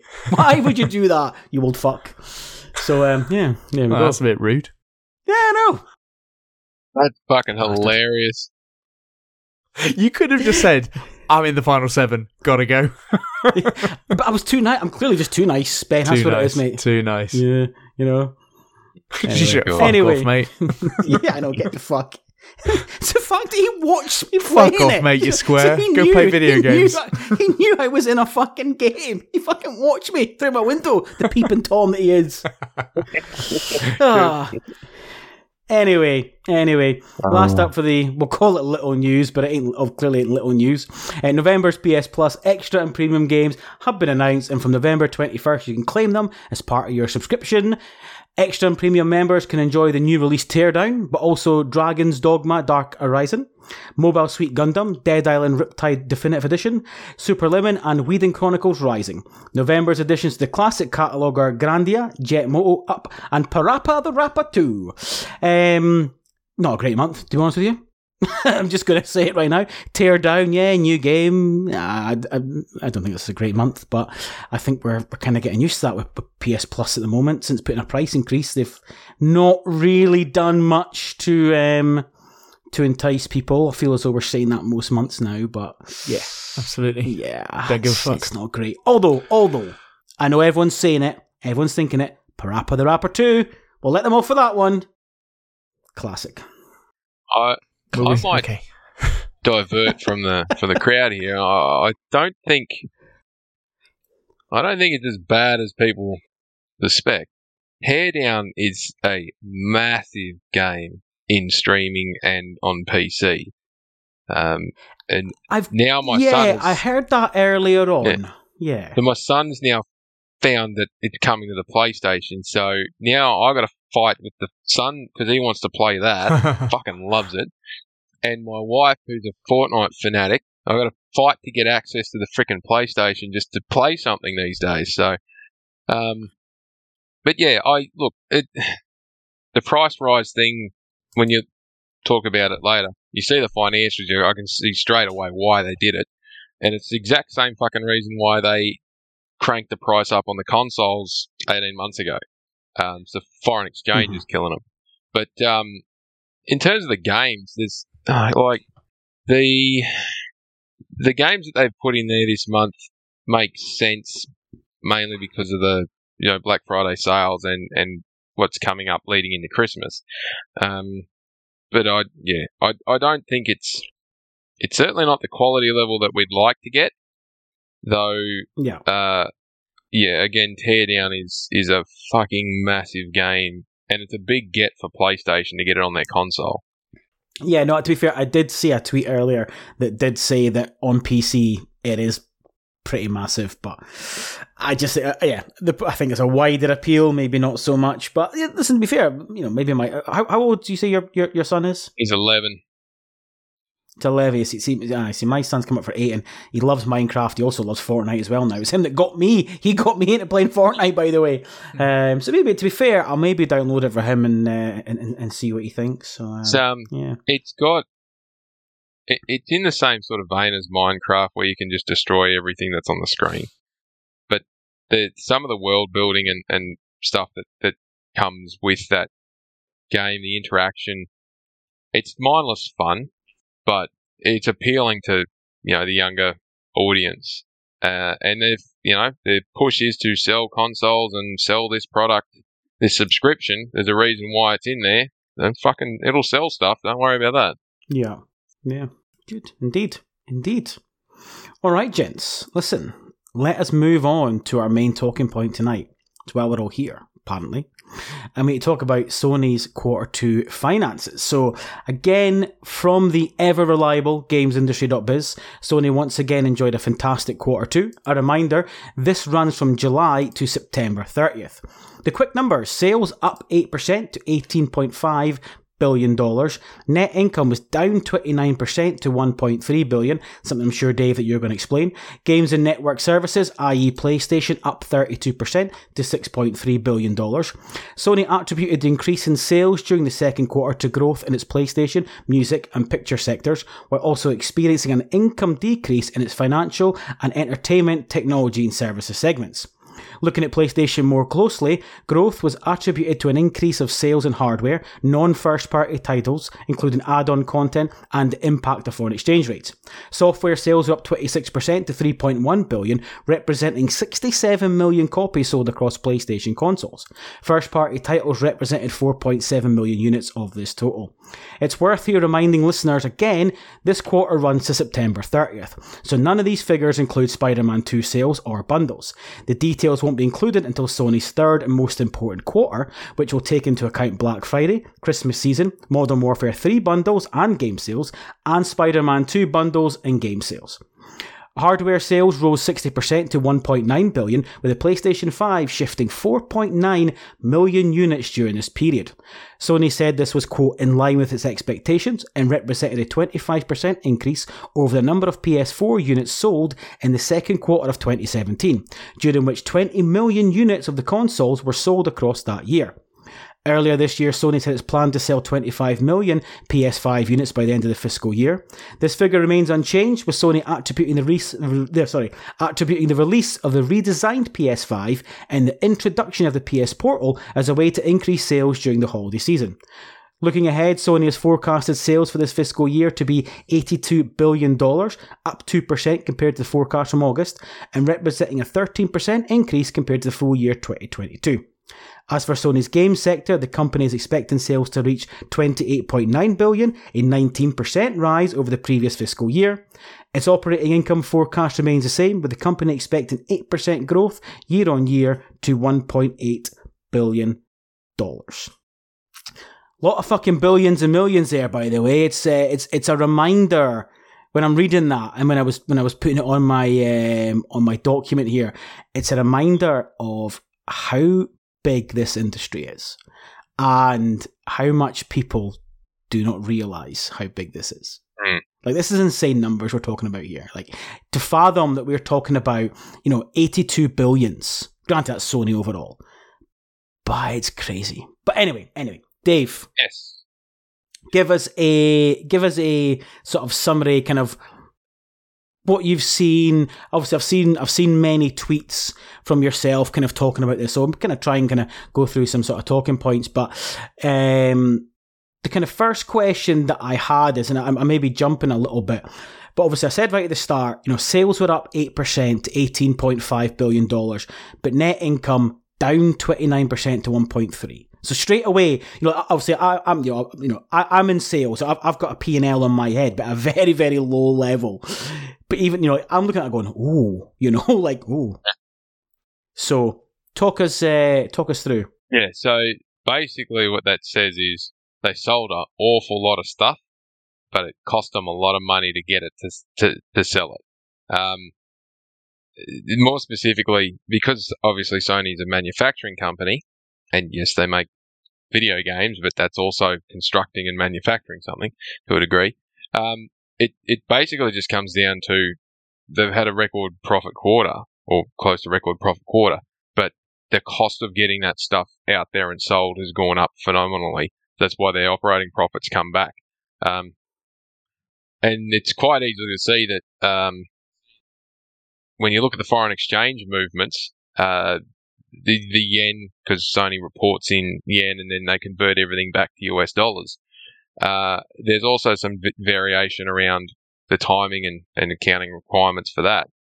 But the yen's at like 144 yen per US dollar or something like that. And that's great for revenue, but it also means it costs them a lot more when they're building, buying parts, buying labor, buying whatever it is, or financing stuff. So yeah, it's squeezing the margin. Interesting though that they're not taking their foot off the gas. They're still ploughing ahead with a reducing profit margin to reach the plan and the outcome that they're working towards, because their forecast hasn't changed. If anything, they've actually improved their forecast. They cranked up their forecast overall, but specifically in gaming, they increased it 5%. So they reckon they're going to make more money. But their operating income is not shifted. So they're expecting to basically spend more money to make more money, and it's not going to have a bottom line impact. Yeah.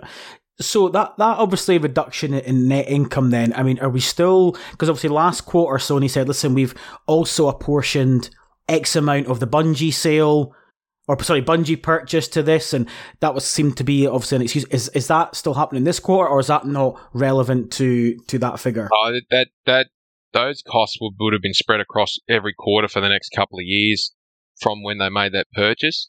So the end of this financial year, that stuff will have washed through. So it's having an impact. Mm-hmm. I did see where they made the CFO made the comment they expect the negative impacts of the Bungie acquisition tail costs and some other stuff to wash out, and in next year they're looking at potentially a 20% or more reduction in their costs. So the profit line, the profit margins are going to improve immediately based on that, because all this stuff will have washed through and be done with. So again, it comes down into the reasoning and the detail. Like, they get on Twitter and social media and people bang on about profitability here and there and all the rest of it. It depends completely on business to business individually, what they've got in there and what they don't. And without people having access to the finer details to make any kind of assumptions or commit any notion that company A versus company B is in trouble because their profitability percentage is different or their profit margins aren't where they should be. There's so much variation in what's feeding into them on a quarter-to-quarter, year-to-year basis for this very reason. It's impractical to try and compare them in that manner. Yeah. I mean, is there, obviously, other than sort of exchange rates then, is there anything else that would be largely affected? Because I mean, obviously, I said that net income being down 29%. That's again, to me, seems like a lot. Is there? It's their financial services. Yeah, that's the area that had the operating losses. Yes, that is so significant. Then again, with that interest rate. Yeah, it was financial services area and forex movements was the main contributor. I think if they said that if you strip the financial services element out and you just look at the remainder, then the forex movements were the bulk. The gaming sector seems to be going almost from strength to strength. Yes, obviously they're keeping their PlayStation numbers projections at the same level, but yeah, talking about Sony overall, I think Dave makes a great point about what's included and what's not. It's very difficult to just even comparing the same lines of a P&L to somebody else because of distribution where they might want to put things. And acquisitions muddy the water. I mean, yeah, what's been capitalized, what hasn't, and I don't know. These things always make me laugh because I have a similar background to Dave. Yes, and it always makes me laugh especially when it happens with football as well. People release their financial reports, and then everyone's this armchair expert. But then the actual knowledgeable people all like, well, it could be this or it could be that. I remember I actually went and I was speaking to a financial controller at Manchester City about this stuff, like asking them about player contracts and how they're capitalizing that and where they actually put that and how that's being written off. It was fascinating. And it was like, unless you know this stuff, how the fuck can you ever comment on this? Yeah. It's a bit of a minefield. Like, I was glad when you said that Dave was coming on, because I was like, okay, he could take the lead on this, because I read I went and read the report and then looked at the consolidated cash flows and stuff. I was like, okay, well, whatever. Yeah. Whatever. I'll just read somebody else's summary of this. And that's, I do the same thing. There's high points, or say high points, there's highlight points where I go straight to, and these massive documents say, all right, I usually go straight past the income statement or the profit and loss, because that doesn't really tell you the health of the business. You go straight for the cash flow statement and see whether they've banked money or borrowed money, and then go and check the balance sheet to see whether the inventories have moved. And are they borrowing money to put it in a warehouse? Or are they borrowing money to fund their operations? And and that's why I say earnings before interest, depreciation, amortization is a good metric to look at. But what it doesn't tell you is how much have they spent and put into their inventory or put into their fixed assets or whatnot. That's why you got to look at the cash flow statements or statement of cash position. It's the two things. It's that EBITDA and then the cash conversion from start to finish. Like, the cash conversion is an important metric. So they have to be viewed together. Yes. Oh, look, it does bore the pants off people. However, it's 101 of reading financial reports to understand really quickly, is this company going all right or is this company in the shit? If they've got a negative EBITDA and they've got a negative cash flow, then the thing is heading down the toilet, because it's basically saying they haven't made enough money off their operations, direct money off their operations, to even pay for what they're selling, let alone cover their overhead. And they've borrowed money to do that. If that continues over multiple periods, the company's dead. They can't raise enough money out of what they're doing to pay for what they're doing. So if there's no cost reduction or restructure, the thing's fucked. Yeah, I was going to ask you about this. I saw a couple of your tweets and you mentioned that there was a negative free cash flow relating to these accounts. So is that what you're speaking about there then? The fact that they've literally then effectively reduced the amount of cash. Is that Sony overall, or is that in the sort of PlayStation side then? Oh, that specifically in the PlayStation side, there's a couple of other ones that were doing it as well. PlayStation part of it, or gaming network services specifically, because Sony reports its operating and its investing cash flows separately and then combines them. So the operating cash flow is cash, not profitability or operating profits or net profits. It's cold hard cash that they have received and paid out in the period. Was it more money received or less money received? So their operating cash flow was negative, which means they paid more than they received. Their investing cash flow, which is based off, money that they're spending on assets, or cash they're paying for assets and inventory versus cash that they're borrowing in or receiving in from their long-term payables and whatnot. That was also negative, which means that they've paid more money out than what they've received in that side of the business operations. They're both negative, which means that they've funded that quarter off borrowed money, or money that's come out of their bank account. So they're going backwards in that respect. Yeah. But their EBITDA, their earnings before interest, dividends, and amortization, is still positive, even though they call it something else. So they are generating positive situations in their operations, but a lot of it's translating to the balance sheet. It's not coming in terms of cash, and that's because where they've had the PS portal, and they've got the new SKU for the PlayStation 5 and all that. They've been building and manufacturing those. They're an operating cost. That get put into the stockpiling inventory will do that, won't it? Stockpiling inventory. Yeah, so stockpiling inventory, they bank it up in the inventory, and that's what's driving a lot of this negative cash flow. That'll turn positive when they start selling the stuff. So in the next period, that's why I said in one of my tweets, they're both negative, and then you check the balance sheet and you see the inventory is going up. They're banking up inventory to do this rollout. In the next quarter, I expect to see that shift because they won't have all this inventory sitting on the books. They'll hopefully have started reducing it and selling it. But again, it comes down to, if both of those items are negative and they persist to be negative for a period of time, then they're in trouble.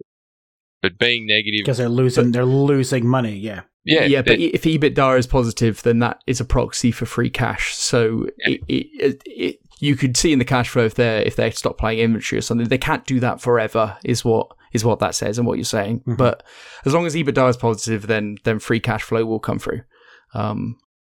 It'll convert into dollars in bank in the near future. Yeah. If EBITDA and your free cash flow are both negative and persist to be negative over a couple of quarters, then you're screwed. You're in trouble. Even I know that bit. Yeah. You stated at the start, Donny, that you started off, I think, with Sony continue to be strong. Sony as a whole is not viewed as having a good quarter. No. That is not the case. It's just gaming, which is pretty good. But there are reasons for Sony not doing so well, and they've highlighted those, so it is what it is. And just to touch back on a point you made before about their financial services, and there's always this chatter about they're going to spin it off and sell it, or they're not going to spin it off and sell it. The financial services is basically their bank, and it's primarily for insurance purposes. That thing gets reported, like when they do their actual reporting, core reporting in yen, not the converted one, but their actual report that they publish that's written in yen, they actually segment out the financial services division specifically so you can see how good Sony goes without that thing impacting it, because it's got a very different set of rules and regulations on how things are reported and where things sit that are different enough to cause major disturbance or impact to the rest of their business in terms of reporting. Like it's, the consolidated statement of cash flows, for example, for the 6 months ended 30 September, their financial services department was horrible. Like it's absolutely horrible when you look at it. The numbers, there's so many negatives on there, it's not funny. However, that's not unusual for a financial services business. That most of their operating is negative, but their investing then becomes positive. Because it's insurance. Things get quoted in a different manner. And they are severely exposed in that part of the business to foreign exchange impacts. But the rest of the business looks pretty decent and primarily driven by the FX gains that the gaming segment's copping. So, again, it comes down to being able to read these reports and understand what they're saying. Yeah, because obviously, like people like myself, we just go, "Oh, look, profit. There we go, making profit. Oh yeah, that must be good," And that's most people don't even know what profit means. So yeah. And the other thing though that is a misconception is, when a company says it's profitable, and it doesn't tell you what type of profit it's talking about. An example is Netflix. Netflix has been net profitable, bottom line, net profit, for the last couple of years. But they are borrowing money ridiculously heavily to keep funding their program. Their cash flow report is horrible, and they keep flicking loans into debt, loans into equity. So they're diluting the shareholders' equity effectively. And what that does is it takes it off a lot of these reports so that when an investor looks at it, it goes, oh, that thing actually looks quite decent. If you don't look at this other spot and notice what they're doing, you would think that they were doing really well, when actually they're still hanging on by the skin of their teeth. Yeah. And with Netflix in particular, I wonder what they're capitalizing on their balance sheet, and so they're spending money hand over fist, profitable. But, what does that mean? I mean, if you look at businesses like Amazon, Amazon didn't make a profit for fucking years. Yeah. Like, it didn't. So, yeah, I think these are long-term things. And then you look at things like Game Pass, and it's probably the same thing.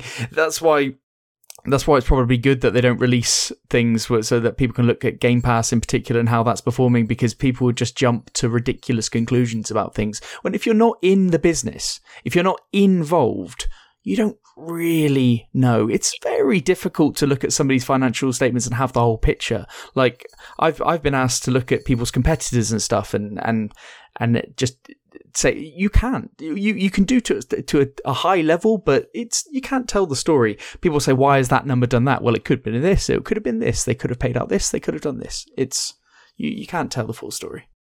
Yeah, indeed.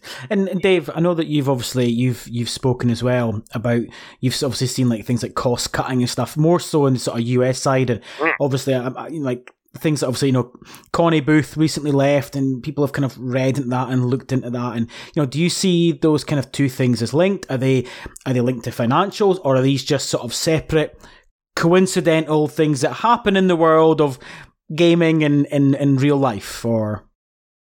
Look, I think Dave Jaffe getting up there and using his platform to carry on like a pork chop didn't help the situation. Executives come and go.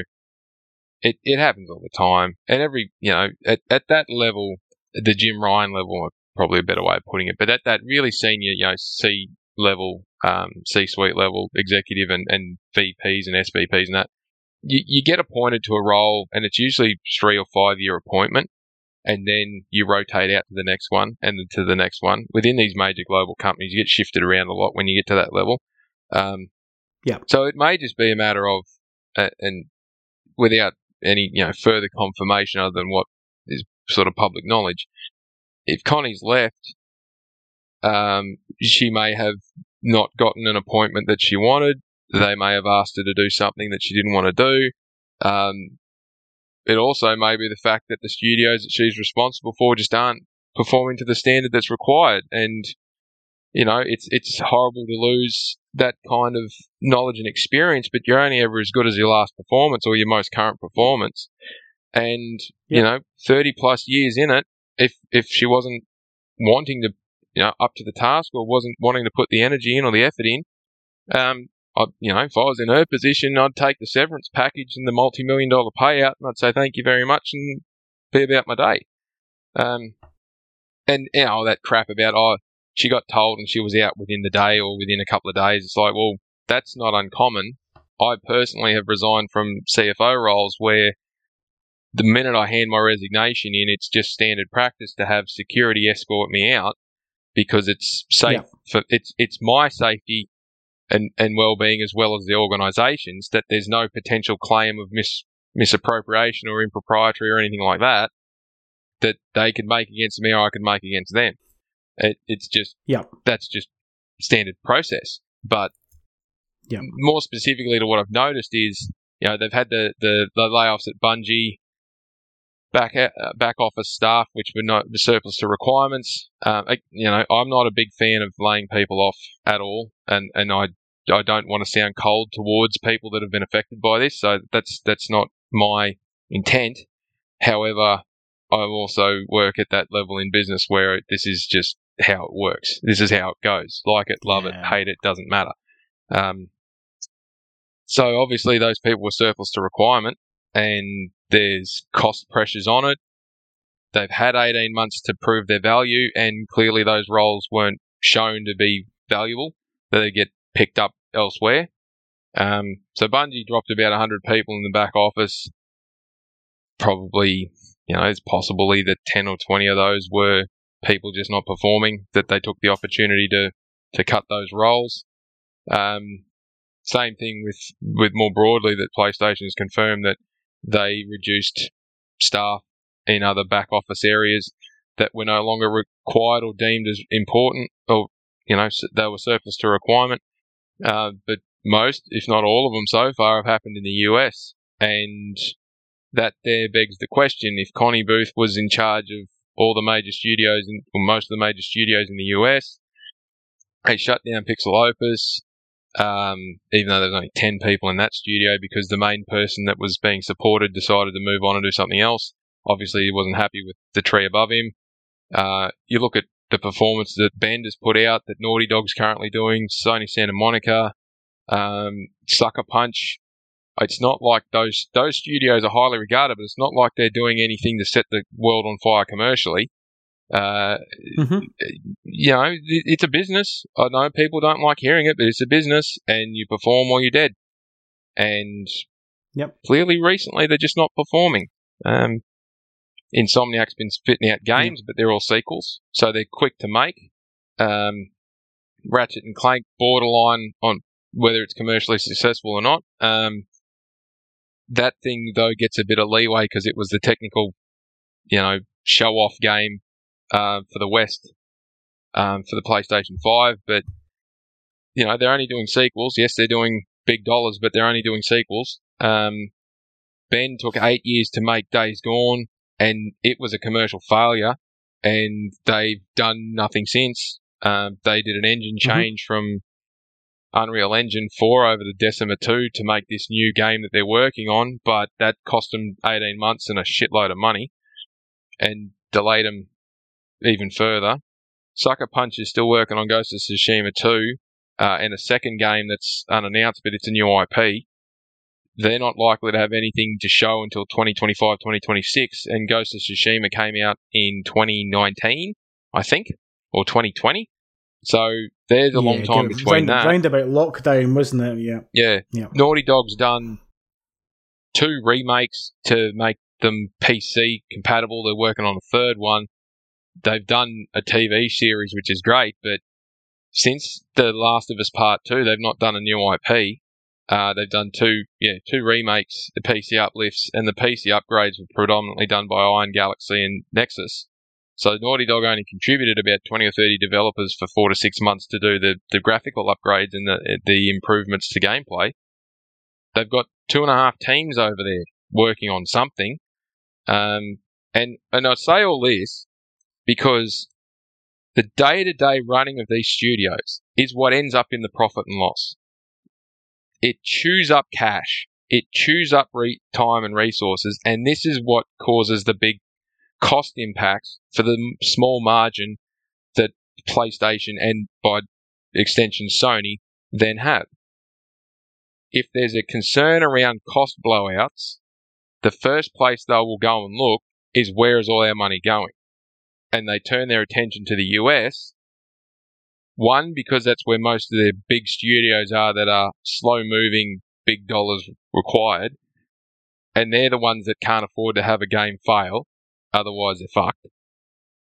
But then they go and look even deeper and go, right, we're going to fund these games. We're going to make this happen. We need to make sure that we're not overindulging, so to speak, in terms of personnel. If we've got games that are being delayed, we don't need marketing managers, community coordinators. We don't need certain people in QA and all the rest of it around finished product if the finished product is now 2 years away, not 6 months.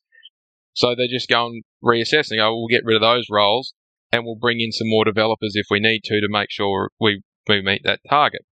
It's not uncommon to shift things around, but yeah, to then, needing to make sure that they're right size for purpose has resulted in some layoffs. Well, that's fair, but the studios in Europe and Japan don't have that huge overhead requirement, and they're not subject to the massive impact of the foreign exchange either. It's a deterioration over 12 or 14% or something stupid like that over the last 12 months. And that has a massive impact in terms of cost when you've got so much of your studios are sitting in the US and you're then reporting it from, Japan. Yeah. I mean, obviously, even from layman's like myself, if you're adding 14% cost on, you've immediately got a problem. Even in my role, do you know what I mean? What I do and my company does, 14% is massive money. It's tens of millions even at a UK level. So, that's a cost increase with no revenue increase coming out of that zone, out of those profit centers. There's a cost increase there, and you've not actually increased anything in real world. It's simply an exchange rate has caused you this pain, and there's no offset. The only offset is to reduce the cost back to that to meet it, or find a way of making revenue. And with no, people say, why are they remaking these games? I'm like, because it takes them no time to do it. It's a minimal input. They'll make tens of millions of dollars out of it, and they need the cash. Yeah. Or again, like what's been pointed out, is that maybe the price of games has to and needs to go up at some point because, when games are costing $200 million to make, when 10 years ago the same game was costing 70, 80, 100 max, was retailing for 60 quid. Now it's 70 quid, costing double. And it's and this is, I suppose, unless Ben, you've kind of got anything to add to that, it's kind of leans into the sort of last point, which is obviously kind of live service games and things. No. Very good. Been quite comprehensive. It's good. Yeah, it's great, isn't it? Yeah. Obviously, during this financial call, Hiroki Totoki, I'll say it again, fucking best name ever, sort of confirmed that, listen, PlayStation are still making 12 live service games, technically, 10 of which are due to come out by fiscal year 2025. The original plan was 12 by 2026, and he sort of said, listen, 6 of these are coming out 2025. The other 6, yeah, they're still in our plans, but there's got to be, his exact words were, granted it was obviously translated, but basically quality is the most important thing.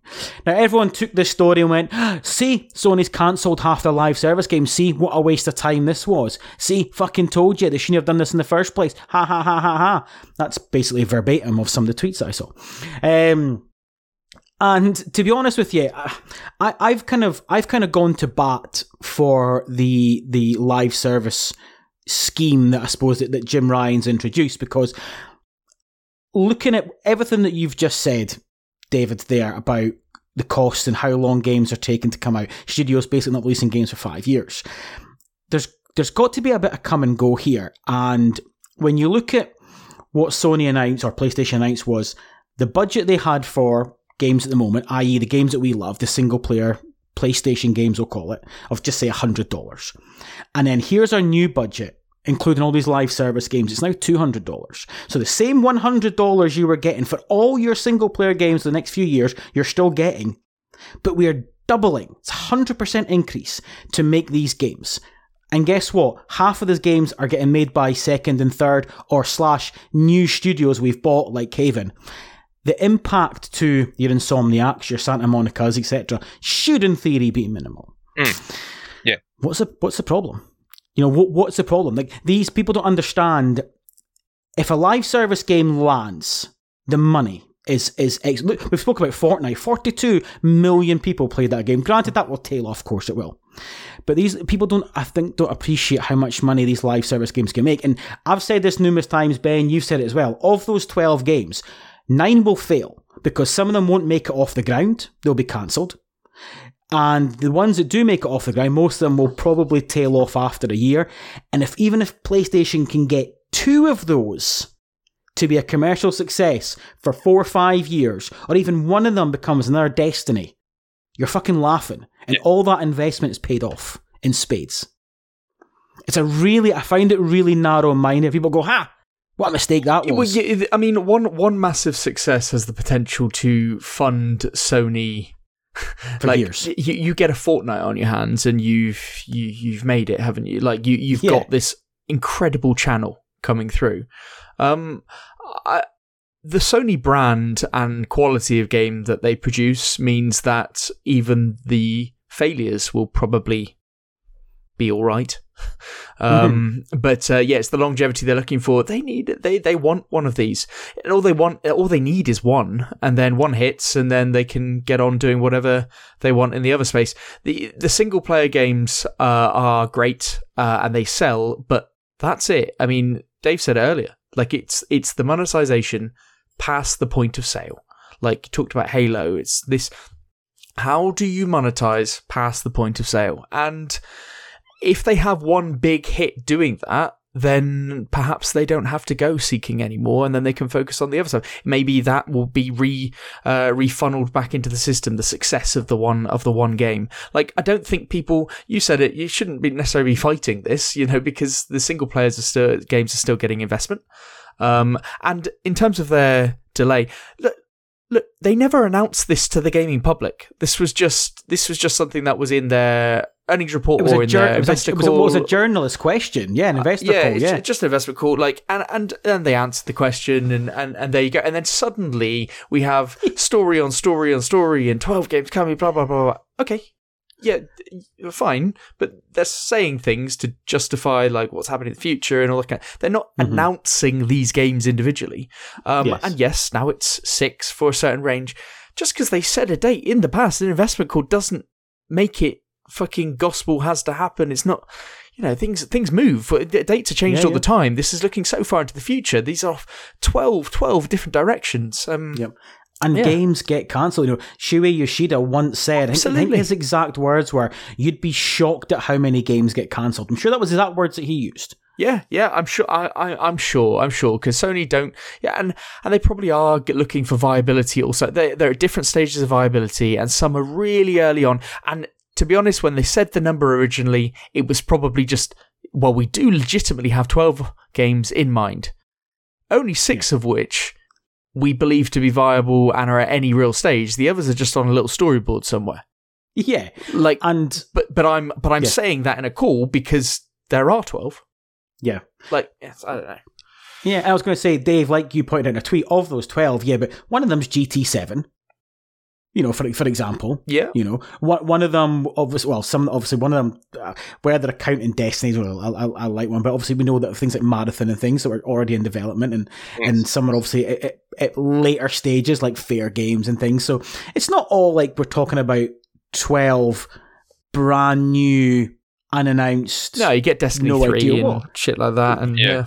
Oh, look, they've got, we know of 7, right?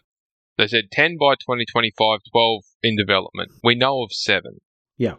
And the 5 that aren't broadly known of, 4 of them are known if you pay attention. So the ones that are being delayed, which is what they are, have been at their first playtest. They've obviously been good enough to continue, but they haven't met the requirements to stay on track. So they're taking the position of what we do with every other game that PlayStation makes is, hey, we like it, but it's not quite there yet. We give you a bit more time, we'll give you a bit more money, get it up to this standard. Because they haven't said that they've canned any of these. So all the commentary has been around ensuring that they're quality rather than quantity, which has always been their thing. It's not like they're trying to make 12 Fortnites, because they've got all these different genres that they need to appeal to. Let's not forget, Sony owns Evo. They need or want some flagship games that they own to be played at this live esports event. You've got real-time strategy as a genre, fighting games as a genre, sports games as a genre, first-person shooters, third-person shooters, battle royales, capture the flag, like all these different types of games that would be considered as competitive live service games that they could be investing in.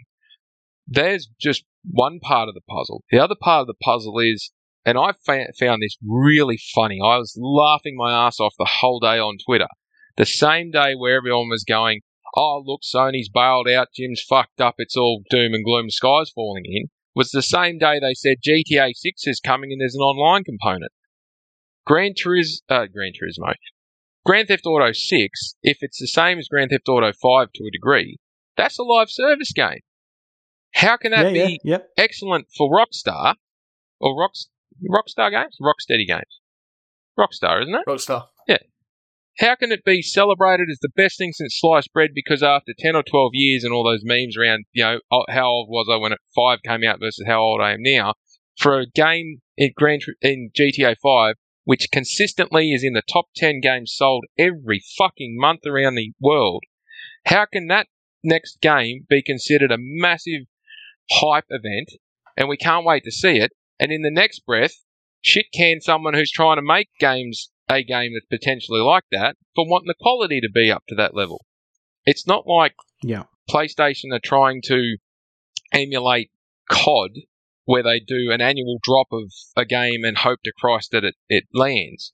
Or it's not like they're trying to do a FIFA game where they sell you the same shit every year with a different skin. You look at Marathon, look at Fair Games, look at the other few that have been announced that are live service multiplayers or live service. Concord's still on track for next year, isn't it? Which we know very little about. Yeah. That's it. And they have short lead-in times for game announcements now because of the crap that happened with the 3-week delay of The Last of Us 2. So good luck getting Sony to ever tell you what they're doing more than, well, that's another conversation for another day.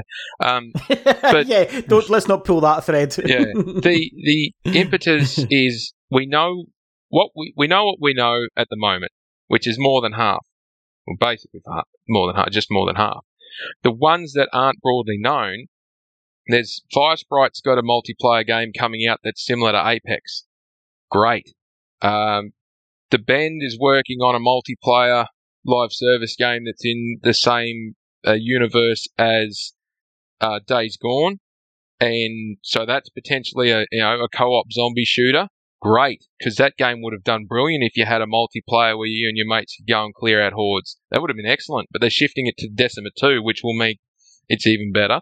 You've got the Horizon Forbidden West Aloy multiplayer game that's coming, which is similar to Monster Hunter.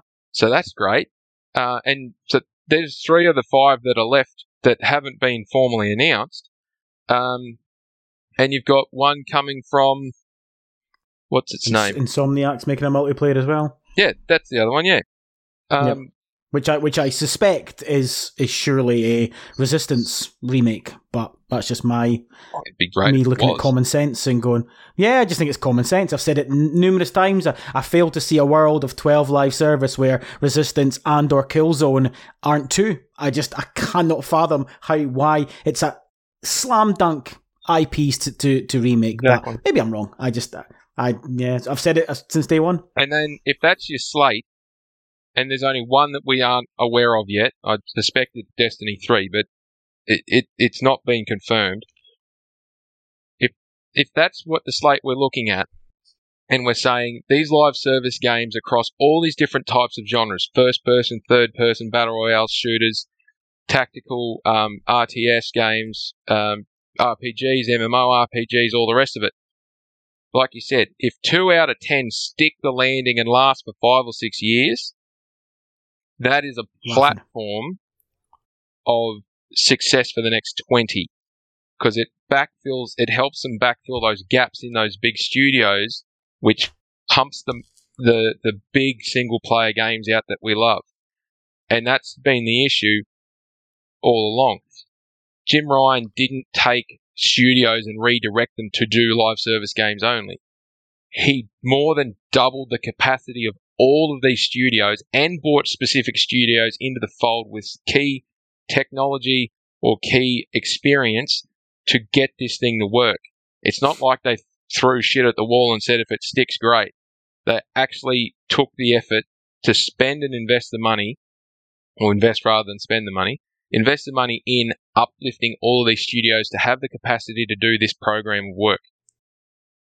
They're not going to pull the pin on these games because that would effectively mean pulling the pin on this whole program. They're not going to lay off 2/3 of their development staff across all these studios just because a couple of games aren't going to make it. They've calculated that risk in. And at the moment, they're making enough revenue to cover and fund that uplift. If the revenue drops off and the costs get out of control, that's when they're in trouble. As they stand right now, this isn't a problem. This is just business another Tuesday.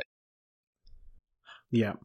I think you made a great point there, and I say you made a great point because I made the exact same one on Ben's podcast, which was every mainline PlayStation studio since lockdown has increased their dev team numbers by around 50%, every single one of them, to basically count. And again, you mentioned layoffs and that, and again, I've said this as well. No one wants to see it, but I do also think we've got to put things into perspective in that if you've increased your staff by 30% in a time when it was needed coming out of lockdown because obviously deadlines were getting fucked, and now you're laying off to balance it. If every studio in the land had only increased by 20% and there was no layoffs, no one would be questioning it. And that's sitting on the fence and being a bit constructive as well. It still doesn't change the fact that there's livelihoods and it's Christmas and forgetting all that. But at the same time, I do feel as though there's quite a lot of balancing going on as well. Yeah. Than just the doom and gloom. Well, my finishing comment for this particular thing would be building games, developing games, is no different to any other construction project. You staff up for what you need in the phase that you're building, and then you staff down when you don't need them anymore.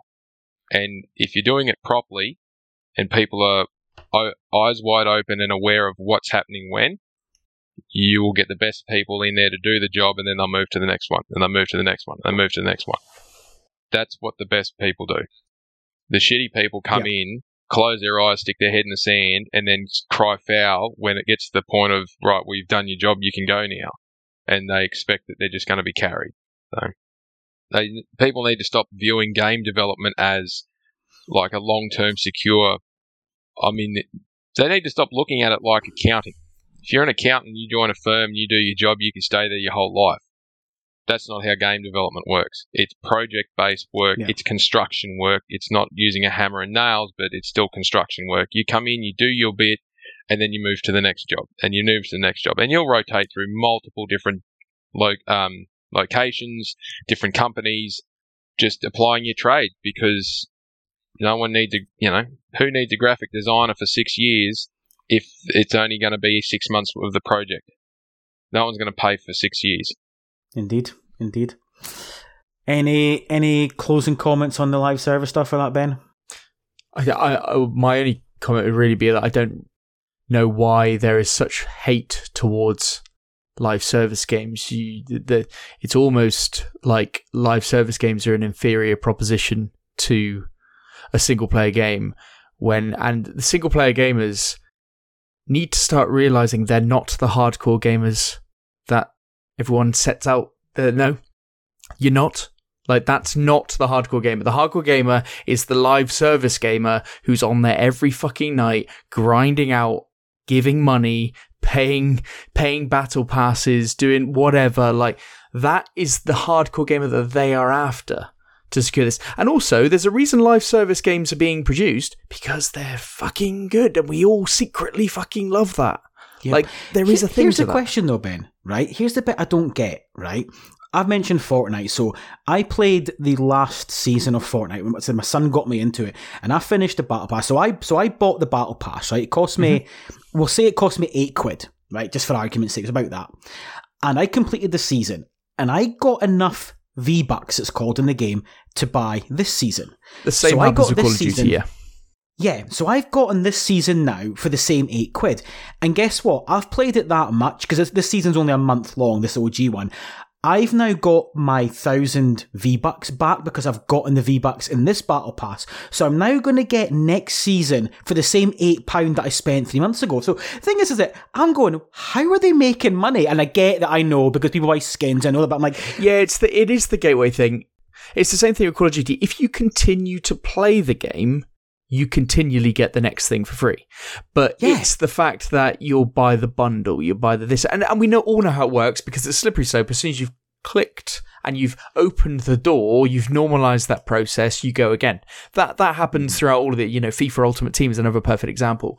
But these companies are masters of letting you go through. But I tell you what, I am a huge fan of live service games, because I love the idea of a forever game. I've said this so many times. Same. I don't want to be playing. We said that. Yep. Absolutely. I don't want to be playing a million. I play so many video games.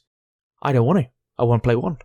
But I haven't found that one. But like, we talk about Call of Duty and what they're doing, and a lot of people talking about Call of Duty these days just don't understand it. They don't play it. So their commentary on it is almost worthless to people that actually play it, because they see it completely differently.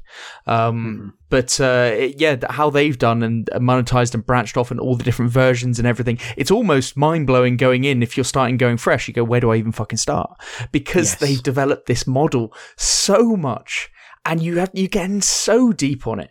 And everything carries forward. And I love the fact with live service games that are truly live service, and you've got Modern Warfare 2 into Modern Warfare 3 and all that, and the guns everything carries over. Like, people will say it's a DLC. Yeah, good. I want it to be that. Thank you for delivering exactly what I wanted. I don't want you to release a whole fucking new game, which is no. It's only people outside of that don't understand it that say that. Like, it's a different mindset. Live service games, they make money because the communities that are in them just go all in, and you've got many other gamers that dit around in other things. And it's perfectly fine doing that, because I do it myself. But those communities are where the money is. You would make a lot more money out of doing, or as they do now with FIFA. They make a lot more money out of doing those Legends packs and the upgrade packs and all the rest of it. They only change the base game every 3 or 4 years in terms of a mechanic or gameplay mechanic or something slightly different. And going forward, EA is not going to be doing it that frequently. And that's what people want. They don't want to have to spend $70 a year on a new game. The interesting thing about FIFA, which is a different model, and I don't want to go into this too, but the fact that every year is a restart, a hard reset, is a tough knock. But they have, because of a football season, that's how it kind of like aligns. And it's like, well, we would expect that. Other games succeed when they don't necessarily do that hard reset and they allow some period of because people have paid for things, they allow for some period of carryover. And it's also a grey area in my mind, like if you're shutting off servers for things where people have obviously input a lot of cash into something. Yeah, that's it. And organisations can make a lot more money out of the smaller and more frequent updates like DLCs and battle passes and all the rest of it. They'd make more money doing it that because there's less cost input to begin with to get to that revenue injection. But people, they look at a $70 game and go, oh, fuck, really, $70? I might wait. They look at a $29 DLC and they go, oh, yeah, no dramas, I'll have that. And then they'll do it next month, and they'll do it next month, and they'll do it next month. It's just getting to that price point where it's on a, they don't need to save up for it. They can just impulse buy it then and there. That's where the mentality of it has that impact. And some companies do it better than others, but just to reference that back to what you were just saying, for those that are on the outside looking in for a particular game that people love playing, they will not understand what draws them into that structure. But it's the same for those that are inside the game looking at another game, because they're then on the outside looking in. Those that love playing COD usually don't like playing Valorant, or they don't like playing Fortnite or other ones like that, because it doesn't have the feel that they're after. And same with Fortnite players, they don't particularly see favourable on other games that are similar because it doesn't meet that feel that they're used to. Doesn't mean that they hate them, it's just they're invested in that particular game. Yeah. Indeed. Gentlemen, that's the show. We're done. Oh, a long runner. Oh, this has been a long one. Oh, I'm going to get crucified in the comments, I'm telling you. They're not going to be happy. The natives aren't going to be happy with this. Good job, I timestamp everything. Just tell them you had an Australian on and we're slow talking. That's what it is. David, normally I get people to sign off and leave their socials if they like. So if you'd like to do that, man, by all means. I'd be happy to. So yeah, you find me on Twitter at Forky87. That's usually where I'm hanging out. Slumming around there, pop up on a few different podcasts from time to time. Hopefully I get an invite back to this one. But if anyone's got 100%. Any questions, queries or comments, more than happy for them to reach out and I'll hit you up. Superb. No, listen, definitely get you back, and it makes sense, especially to when quarter 3 comes out, because it'll be interesting to get an update in comparison as well, what we've talked about tonight. So good. Ben, as usual, Grumpy Gamer Ben. Grumpy Gamers podcast. Go listen. It's every Wednesday. Every Wednesday. New every Wednesday. Not as in depth as this. The knowledge isn't quite there on a lot of you've got different. It's not here either, man. We just wing it over here. We're more about the arguments. That's why you get me on, is it not? Exactly. Yeah. You just add in. Pile on. Good. And everyone, listen, thank you very much. This is Pure Dead PlayStation as usual. Every fortnight you'll get this. You'll get the regular Pure Dead PlayStation normal weekly episode every Thursday, which came out today as we are recording. And thank you all for listening, and goodbye.